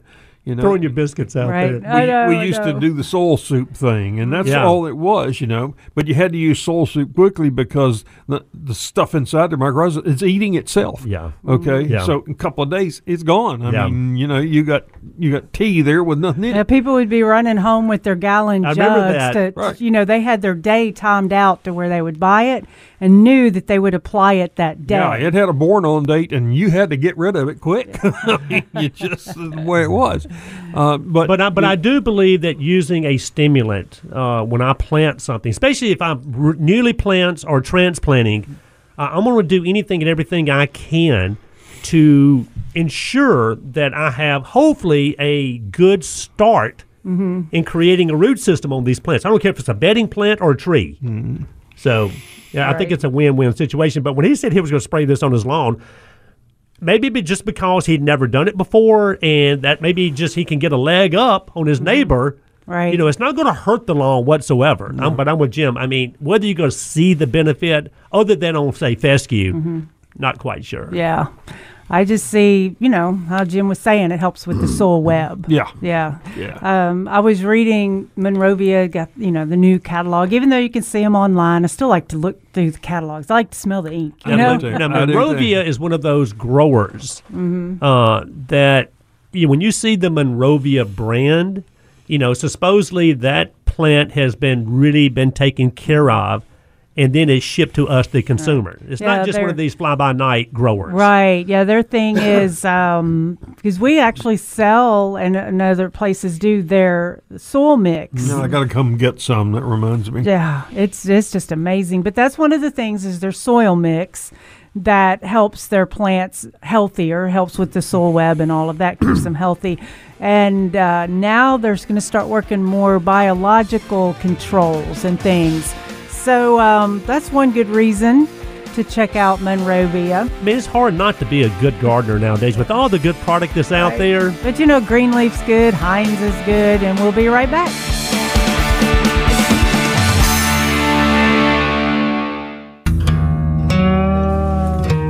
Good morning, gardeners. Welcome back to Mid-South Gardening. Glad y'all can join us today. Yeah. I was looking at birds, and I saw a picture of a bird that he sews the leaf up into like a circle and does the nest in the leaf. Reminds me of a canna worm, Jim. Yeah, it was a tailor bird. That's the name of it, a tailor bird. He uses like silk from plants or from spider webs, and he takes that beak and he just sews that leaf together and then puts a nest in there. That's pretty cool. It's amazing what wildlife does. But like I said, the canna worm, but anybody and everybody that's ever grown a canna before, they understand where there's a worm, a caterpillar out there, crawls up there, grabs that leaf, wounds that thing, sews it together, and eats it from the inside out. I know. What? Why? I mean, why does this all happen? So just be aware if you ever grow cannas. That you're going to get the canna worm. Canna, you grow a canna? Yeah, cannas are super easy to grow. And, it's one of those things where it's one of the old grandmother plants to me. Yeah. I've said this story before. Driving down an old country road, you see the white tractor tire. The tractor tire has been painted white and got dirt in the center of it. That's the little raised bed, and you got cannas coming up in the middle of it. They probably use that white paint to paint the tractor tires as the same white paint that you use to paint the tree trunks. Probably, yeah. We used to paint the trunks of trees with lime, keep boars from climbing up. Back in the day. Yeah. But cannas though, in my mind, it reminds me of an old grandmother plant, which I'm not saying is a good or bad thing. Surely not a bad thing, right? Right. Because cannas can be really attractive. I mean, there's dwarf ones now. There's the tall ones. All kinds my of mother had a colors. stand of these beautiful canary yellow blooming cannas. I mean, Nice, yeah. really pretty. Of course, you started getting the canna worms in there, and you can go in there and you cut that foliage out, and you can come back and spray with BT or spinosad or something that would kill caterpillars. But at the same time, these things were spreading so fast. The cannas were, Yes. yeah. So it was another one of those good, it was a good problem to have. Mm-hmm. You know? But they went to places you didn't want them to be. Yeah, so she finally, after years and years, she told me just, to dig the whole bed up. And I'm pretty sure I dug for a day. I think if, I think if I had cannas early when the plants started coming up, I may take some of the diatomaceous earth or the BT and dust down in there and hopefully catch some before they continue to ruin my plant. Well, and changing gears, y'all, I had a gentleman, and we talk about this all the time, but I'm not going to dwell on it. I had a gentleman in the garden center the other day talking about moles, okay, MOLES. The moles, they're tearing up his yard, there are tunnels everywhere. And he was like, man, I want to put this stuff down to kill the grubs. And we got to talking about grubs, okay? And, yeah, you can put Dialox down, and it will kill grubs. And there's products you can put down later on that will keep that second generation from forming, the imidacloprid, granulated. But my point is, forever we've always had grubs here in the Mid-South because we've had the beetles that lay the eggs, and that's where the beetles come from. But now we started talking about not only the June bug, but the Japanese beetle, okay? And you know how many more Japanese beetles we have around here now? I mean, it's an epidemic almost when they come out in the summertime. Every year there's more and more and more. And guess what? They're coming from grubs also. So it's one of those things where we've got a lot more grubs out there in our lawns and in our beds than we ever have had before. Because there again, with the introduction and the advent of these Japanese beetles, that we really didn't used to have that many of them around here. We'd always see 5 or 10, maybe during the growing season, and now you see tens of thousands. So, guys, don't we think that thinking about controlling grubs, especially now, is a good thing because not only can the damage that they can do to our lawns, but also, they're bringing in the moles that love to eat on the grubs. Thoughts? Yeah, I think treating May 1st or so with imidacloprid is probably the best control. I'm more concerned about the damage they're going to do to the turf in the fall than I am what really about eating your Atias or most everything myrtle blooms. Yeah. Most everything's going to sprout back out and rebloom In the spring, yeah. Well, I mean, if you get 1st of June or so, you get your roses eaten, they're going to come right back out. So they're not likely to kill anything. But they will eat those roses up. Right. Those Japanese beetles will. But, they're flying in from everybody else's house, not just yours. I mean, you go out there and kill them all right now. They're going to be some more back very shortly. That's right. So it's difficult to control them that way. The best thing to do is protect your turf and then just deal with isolated events. If they find your crepe myrtle, then get out there and treat them. But we do definitely agree that they're by default. There are more grubs out there now than I think there's ever been. Oh, gosh, yes. There's got to be. There's got to be. They used to tell you how to decide whether you should treat for grubs or not, and that would be dig a 1x1 square in your yard, in your lawn, and then if you Pull get that more, up. and if you get more than like 5 per square foot, then there's a possibility it can start doing damage on the root system of your lawn. So if you were less than 5 per square foot, then it was really okay. You don't have to spray because that you're not going to have so many that they're going to eat your root system. I don't know if that would happen with the Japanese beetles though, because well, at 5 per square foot, you'd have little damage, but in heavily infected areas, we'll see 25 to 40 per square foot. Wow, I wondered how many you could Grubs. possibly find. You can take your soil, your turf, and just roll it up, and lay it somewhere else if you want to. Because they're just eating the root system right off like of your turf. But in this case, the whole argument was he wanted to get rid of the grubs because they were bringing in the moles. And we all know that moles love grubs and worms. I mean, that's what they eat. That's what they feed on. So, there again, I was telling him about with the introduction And we're just seeing the mass numbers of these Japanese beetles now. It's not just the June beetle we're seeing, it's the Japanese beetle also, that, these are the best days for moles, is all I can say. Because there's so much food around. Exactly. Oh, I had a big Labrador, and she was a Labrador and a Rottweiler mix. I'm sure that's a digger. It was crazy.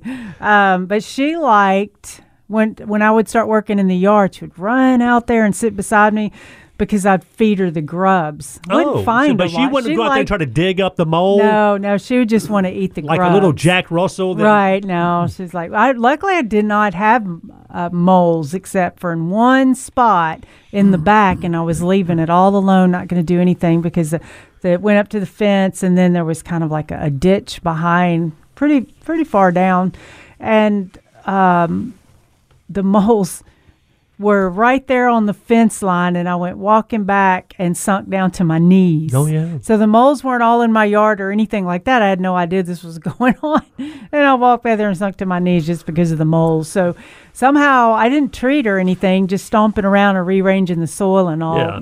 They moved, but they had a place to go. I mean, it wasn't the neighbor's yard. Sometimes get lucky, and go through life and never really have much of a mole problem. And some of us, God dang it, man. There's just so we have to change our outlook and just consider moles natural predators. Jim, we have introduction of a natural predator for Japanese beetles. Yep. There we go. Mm-hmm. Interesting. Yep. Yeah. So But see, that's going to be hard for me to do. Do you want a trench in your yard, or do you want your roses eaten down to the ground? Yeah. Well. But I'm just saying, guys, that there are definitely by default a lot more grubs out there than there were 5-10 years ago, because of the tens of hundreds of thousands and millions of Japanese beetles that we're seeing every year here now in the Mid-South. And that's not going away, by the way. Right. Oh, well, moles are always going to be around. Japanese beetles, all this stuff's going to be around, and we'll have new things that will show up that we had no idea was going to happen. I don't think any's going to go away. We're just going to get new ones. And we're going to be here every week talk about them. Yes, that's right. And we're going to go to a break right now, and we'll come back. 260-5926.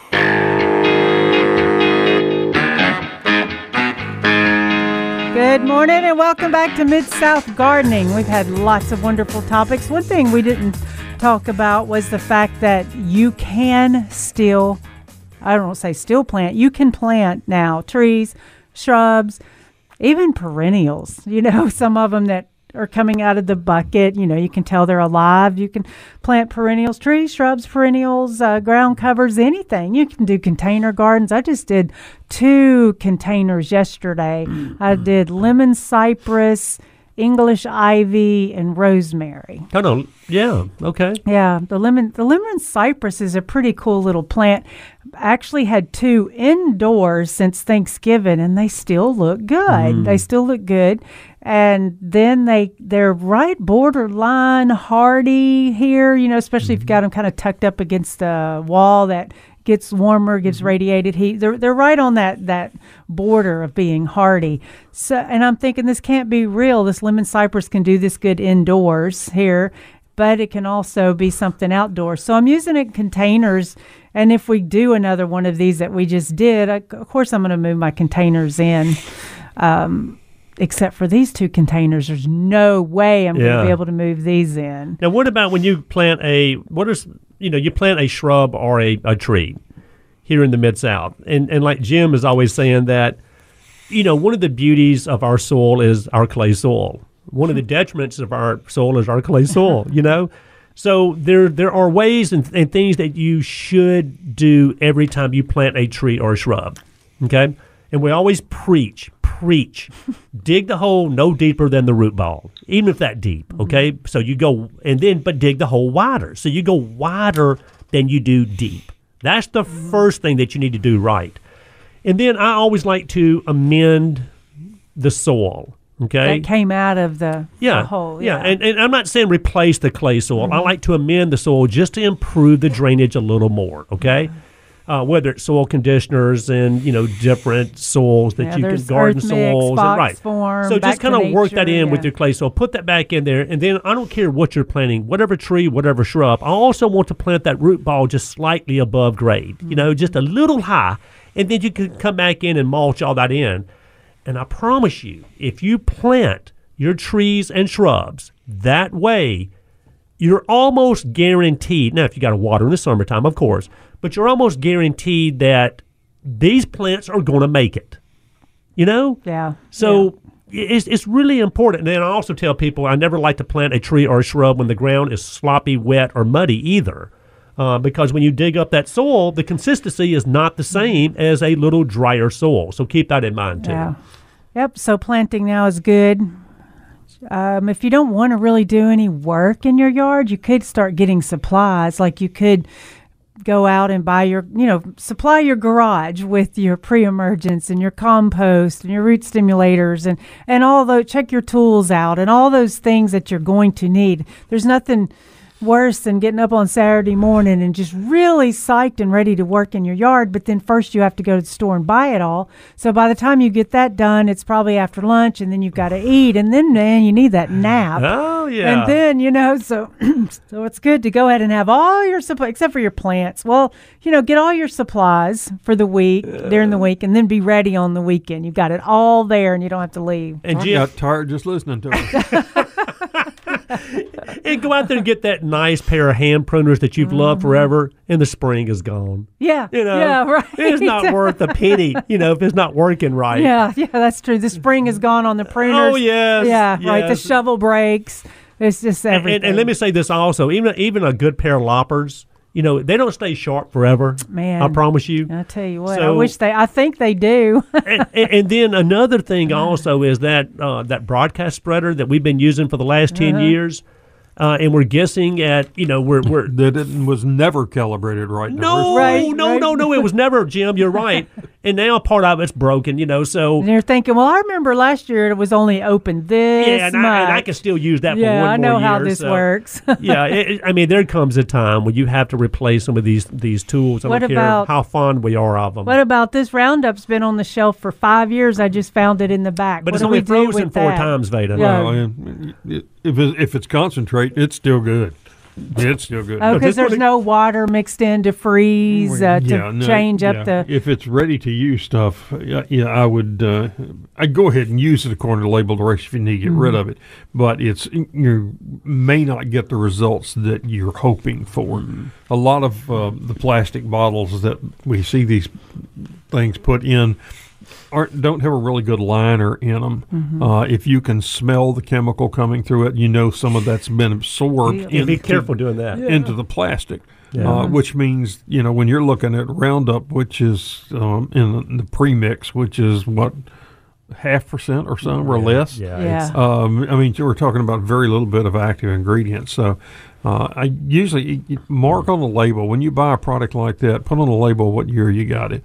Just get a Sharpie and just write on the bottle, Jim. If it's over 2 years old and it's ready to use product, then I would use it. But go ahead and use it up. Get so some fresh stuff. It. So what are our temperature barriers for the heat and the coldness? For the activity of the chemical. It's never good to have chemicals. And a lot of times we have to by default, but it's never good to have them in extreme temperatures, and it's never good to have them, freeze. But a lot of times they have to go in that little storage shed, in the carport, the garage, whatever. And typically, it's either a little cooler in there in the summer and a little warmer in there in the winter. But, none of us are probably storing our true chemicals in the right temperature range anyway, honestly. Well, if they're in the garage and aren't freezing, right? I'm saying, they're probably okay. But if they are freezing, and a lot of times they've got them in these little sheds out there, that no bigger than a mailbox, and those things are freezing. And it's never good to have these products freeze because it can change the chemical makeup of what you thought you bought, right? It can sometimes make it stronger. Well, a lot of times it can also make it where it's just not going to work. Yeah, either way, it's not a good thing. And so the heat, when we say extreme temperatures, Were you talking 130 degrees, or I mean, extreme to me is at least 100. But yeah, I would say 110, 115 or higher would be something to avoid. Yeah, okay. And then also, guys, if you've got a storage shed just full of 30-year-old product, which a lot of times we see that, and in fact, we still see people bring up insecticides or herbicides that are still in a glass bottle. Okay, I have some of those. But there is I still have some dicyston, and that's the reason I don't have kennel worms. Yeah, you're exactly right, Jim. Jim's got the good stuff. But at there's Amnesty Day, that they have at the Ag Center, where you can get rid of a lot of this stuff safely. Well, they have the hazardous waste place also and they'll take most all of that. And just give them a call. But there's a correct way to dispose of this stuff is my point. Right. This is at Shelby Farms area? Yeah. Okay. Yeah, it's out at You don't want to Penal just take Farm. this stuff and throw it in a plastic bag and throw it in the trash. Because I think people do. Now, if it's empty, You can throw it in the trash. Yeah. Wash it I've out heard and throw it in the trash. Yeah. wrap it in a bag 3 times or something. Well, to used keep to it a from lot of the leaching. products like malathion even said you could dispose of partially filled bottles by wrapping them in paper and throwing them in, because if it got out of the container, it breaks down really quick. I mean, the half-life on malathion is like 36 hours. Yeah. So, I mean, it's not going to be a long-term It's not a contaminant that's going to be there, right? Right. Now, it's not like chlorine, which I still have some too. It's been off the market since 72. Has about a 30-year residual. Well, it has a permanent residual. Well, That was the thing. If you ever had a house that was properly treated with chlorine, You were not going to get termites. Not ever. Yeah. Not ever. So it was also a good crabgrass preventer. You could spray your lawn with it, killed insects, and kept wheat seed from coming up. I mean, what's better than And the that? beauty of it, guys, and we're making fun of this, but I am. Just so it's clarified. most of the products that are on the market now are definitely a lot safer. And the reason I say safer is if you use them all accordingly, they're safe anyway. But these are safer because you don't have those long residuals, that you had with some of these old products. And then the organophosphates, Jim, the Dazlons and the Yeah, some of those were tough. And they're off the market anyway. So all these products that are on the market now that replaced all those old products, the good thing is they still work really good, but they're not they're much more safe to use than the old product. When I was a pesticide operator in about 94, I Oh, think, you were or in the- so. Yeah, and I remember one of the classes where they were telling us that in the future things will be in smaller bottles, and instead of us having to use 3 tablespoons per gallon, they would have it down to where we're having to use like half a tablespoon per A lot gallon. of that is true today. So, I mean, that was an improvement, actually, even though it is like a synthetic or a chemical. It was still an improvement of how we were putting it down in the past. Well, too. but still, like I said, though, a lot of those products that were really toxic, really toxic, and, had these very long residuals. As far as the homeowner goes, the stuff that we buy at the garden centers, that stuff has been replaced by a lot of these permethrins or these, permethrin family products that are so much safer to use, though. Yeah. And I love that. I love the idea of that. And the thing to remember, though, is even though they are natural and safe, you still should be aware. Or an At organic least, product will- you don't let it. Organic, natural, safe doesn't mean that they won't kill you. Yeah, don't let it just drip all over you. Let it blow back on you. Still don't do that, even though it's safe. I mean, there's different concentrations. You can use neem as toothpaste. We need DDT back. Yes, we do. You can use neem as toothpaste or an insecticide. It depends on the concentration or what it's mixed with. We'll be right back next Saturday.